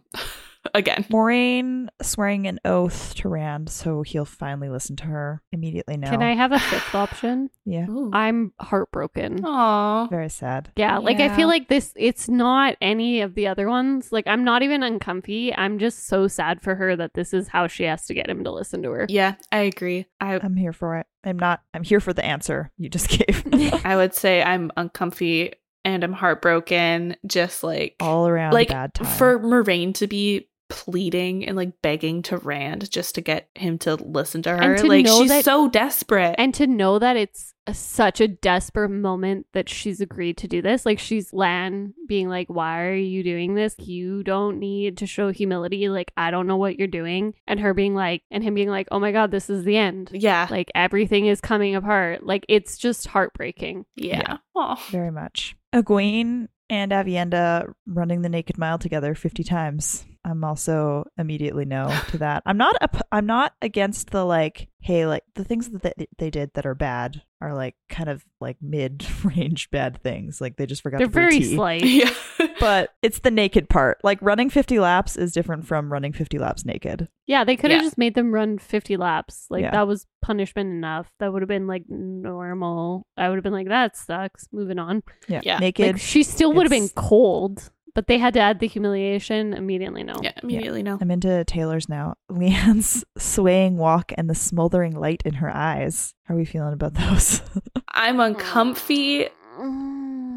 Like, I want this to have come from a different place. Yeah. Like I want to be able to be like, Queen moves, you grab your sexuality, you grab your like womanhood. If that makes you happy, you're using tools to your advantage. Like I want to be able to say all that, but like it's coming from such a sad, depressing place. And like also a little bit feels like Jordan was like, I don't really know what to do with this character. She can't also want revenge. So she instead is wanting men. So I'm just gonna say I'm uncomfy because I feel like Brigida literally risking it all to aid Nynaeve. That's hot. Queen. You know what? That is hot. Brigida, that works for it. I mean, I was gonna say Queen moves, but it is hot. Like she is because it's Queen moves. It's hot. Yeah, that's what I'm thinking. Nynaeve asking Tom to buy vegetables and then going back to look for some herself when she sees what he brought back. It's like, ugh, I can't. I'm uncomfy. Why can't you just do what you were asked? Weaponized incompetence. Right here. That is weaponized. Yeah. I got 3 hams though.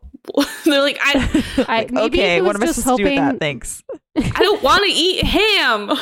I want something vegetable.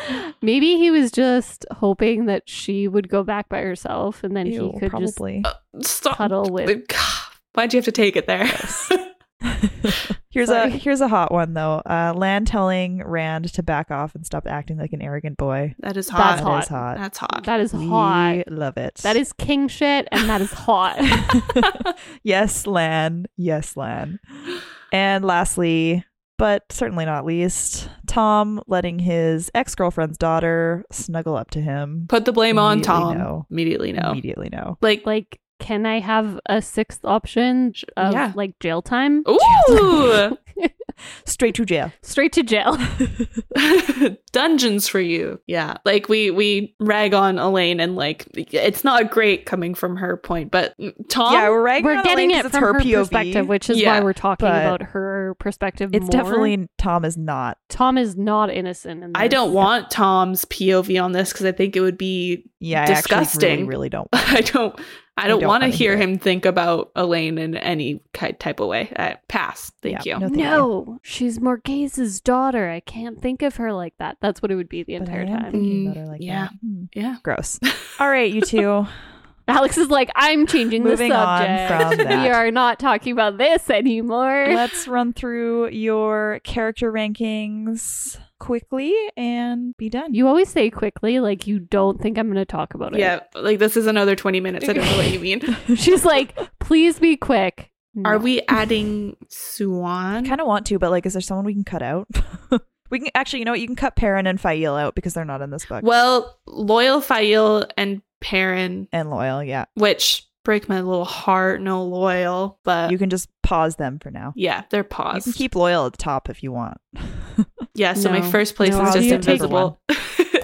Pause means like you just like he's just not there. It's fine. It's sad, but it's fine. Yeah, those three you can pause for this book. And we're adding in Suan and Leanne? Or just and Suan? Leanne? You can just add in Suan. How do you spell Suan? Like we actually get like Suan POVs. Yeah, I don't think you ever get Leanne POV. Gonna lie. It would just be her flirting, so yeah.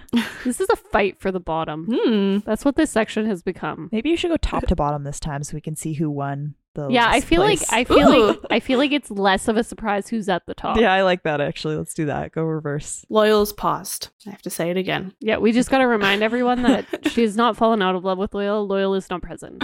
Yeah. And so now I have to flirt with someone else because he's so far away and who knows who's on the top of his list. So who you flirting with? Nynaeve in first. Good choice.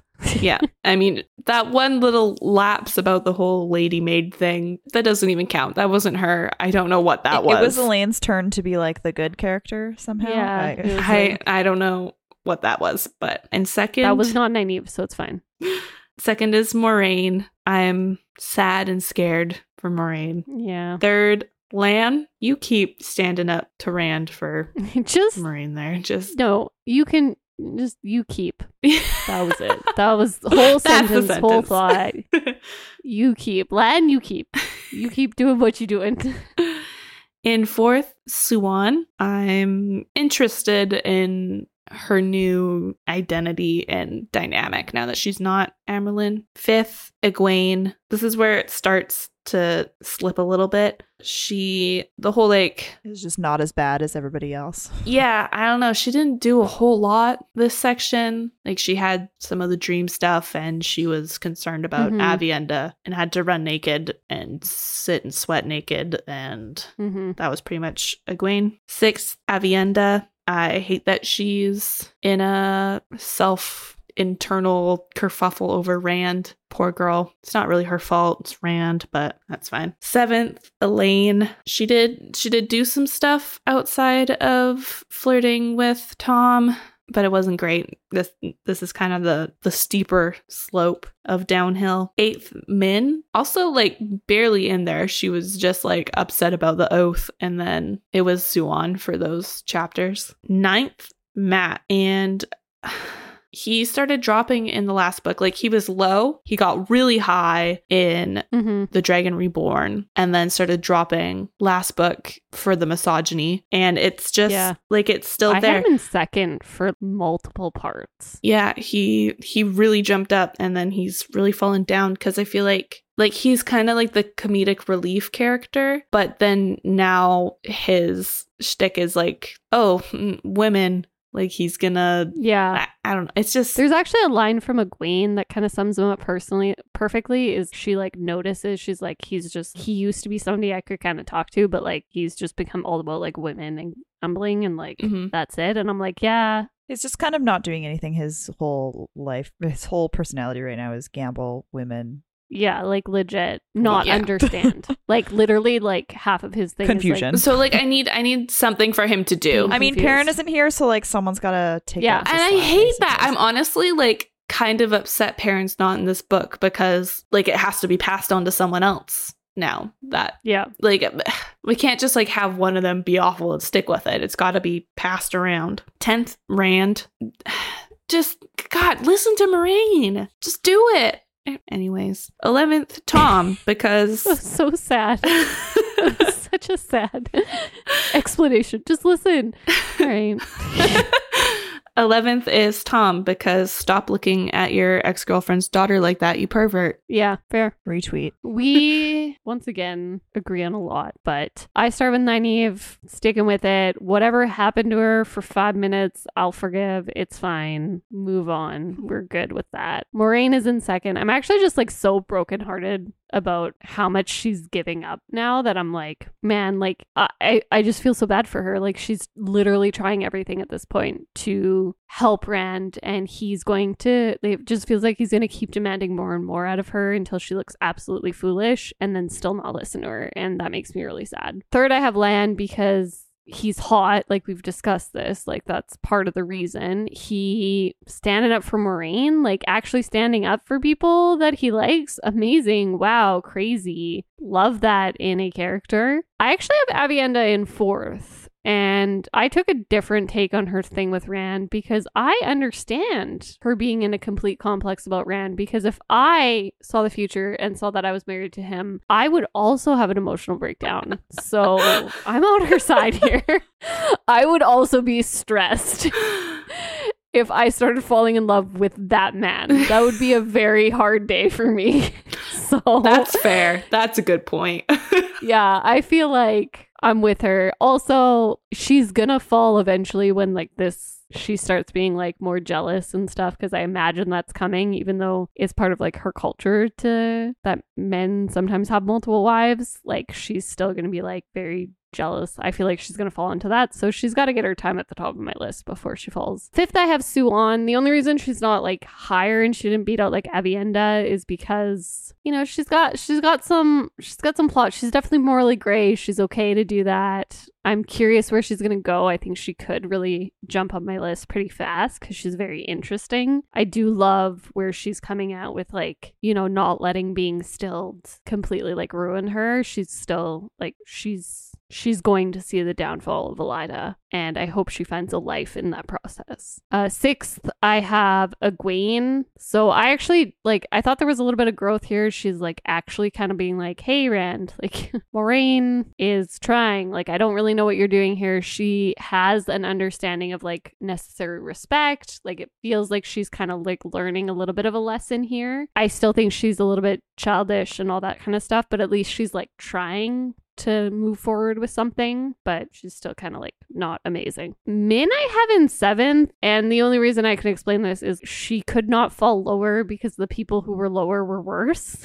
And so it's like 7th/11th. Like I kind of would like to put all these people last, but I can't. 8th, I have Elaine. She's been, not only is this like not a one-off for her because she was falling in the last book where she was like really just like falling apart as a character, like women hating, like all the stuff. She's just now hit a new level of like, she's like hates her own mother and wants to cuddle with his ex, with her mom's ex-lover. Like, it's just weird. And also, like, she's got some gripe about Nynaeve that I just don't understand because Nynaeve is awesome. I have Matt in 9th. It's not really anything he did in this book. It's mostly like the carryover from the last book, then the misogyny and everything with that. I do appreciate that he managed to find someone who actually consented to him touching her body. So that's a move forward. The bar is on the floor. The bar is below the ground and he finally just stepped over it. So good for him, ? I can see how he could become a more interesting character and I'm excited for when he has more to do so that he's not just the misogyny scapegoat, but I hope what happened in last book never comes back. 10th, I actually have Tom. So we have a difference of opinion on who's further down on this list. I agree with everything you said. Creepy, pervy. I don't really like, he's being weird and I don't like it and it's gross. And dude, stop. She's your ex-girlfriend's child. It's weird. I have Rand in 11th because Tom isn't integral to the story and Rand is, and he is the worst person to be integral to the story. He is also going to be the downfall of Moraine, or at least has caused her a lot of grief in her last little bit of life that I'm assuming is happening here, and I'm pretty mad at him about it. And also, like, the honor thing about, like, not killing women, like, I'm like, this is just, it doesn't even make sense. He's like, it doesn't make sense. I'm gonna have Forsaken after me that are women, but I won't kill them. It's like, you're just stupid at that point. Like, you're just dumb and your misogyny knows no bounds. So that's how I feel about him. It's like, how can we have violence against women, like, all throughout this book, and then the, like, main character, like, doesn't want to kill the women who want to kill him, so, like, now he's a good guy? It's like we put the bar under the ground so that Rand could step over it, but instead he found a way to trip over it, and I don't really understand what happened.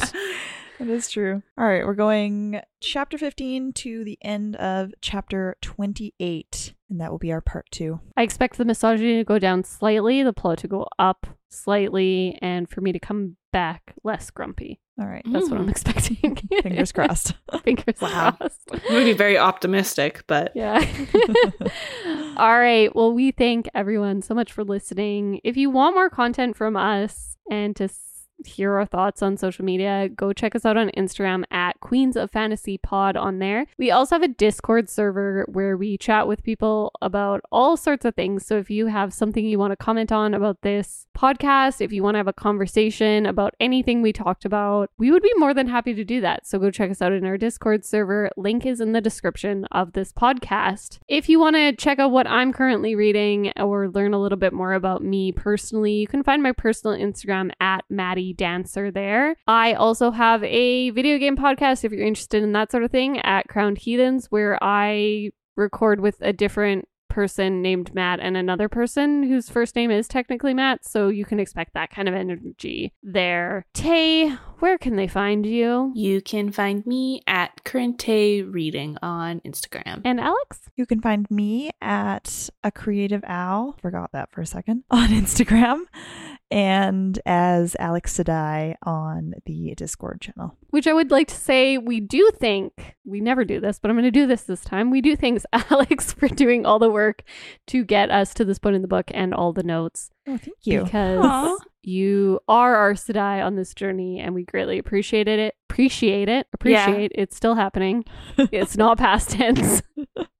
We appreciate and respect our Aes Sedai, and we will listen to you. Yeah, unlike that's what you should do.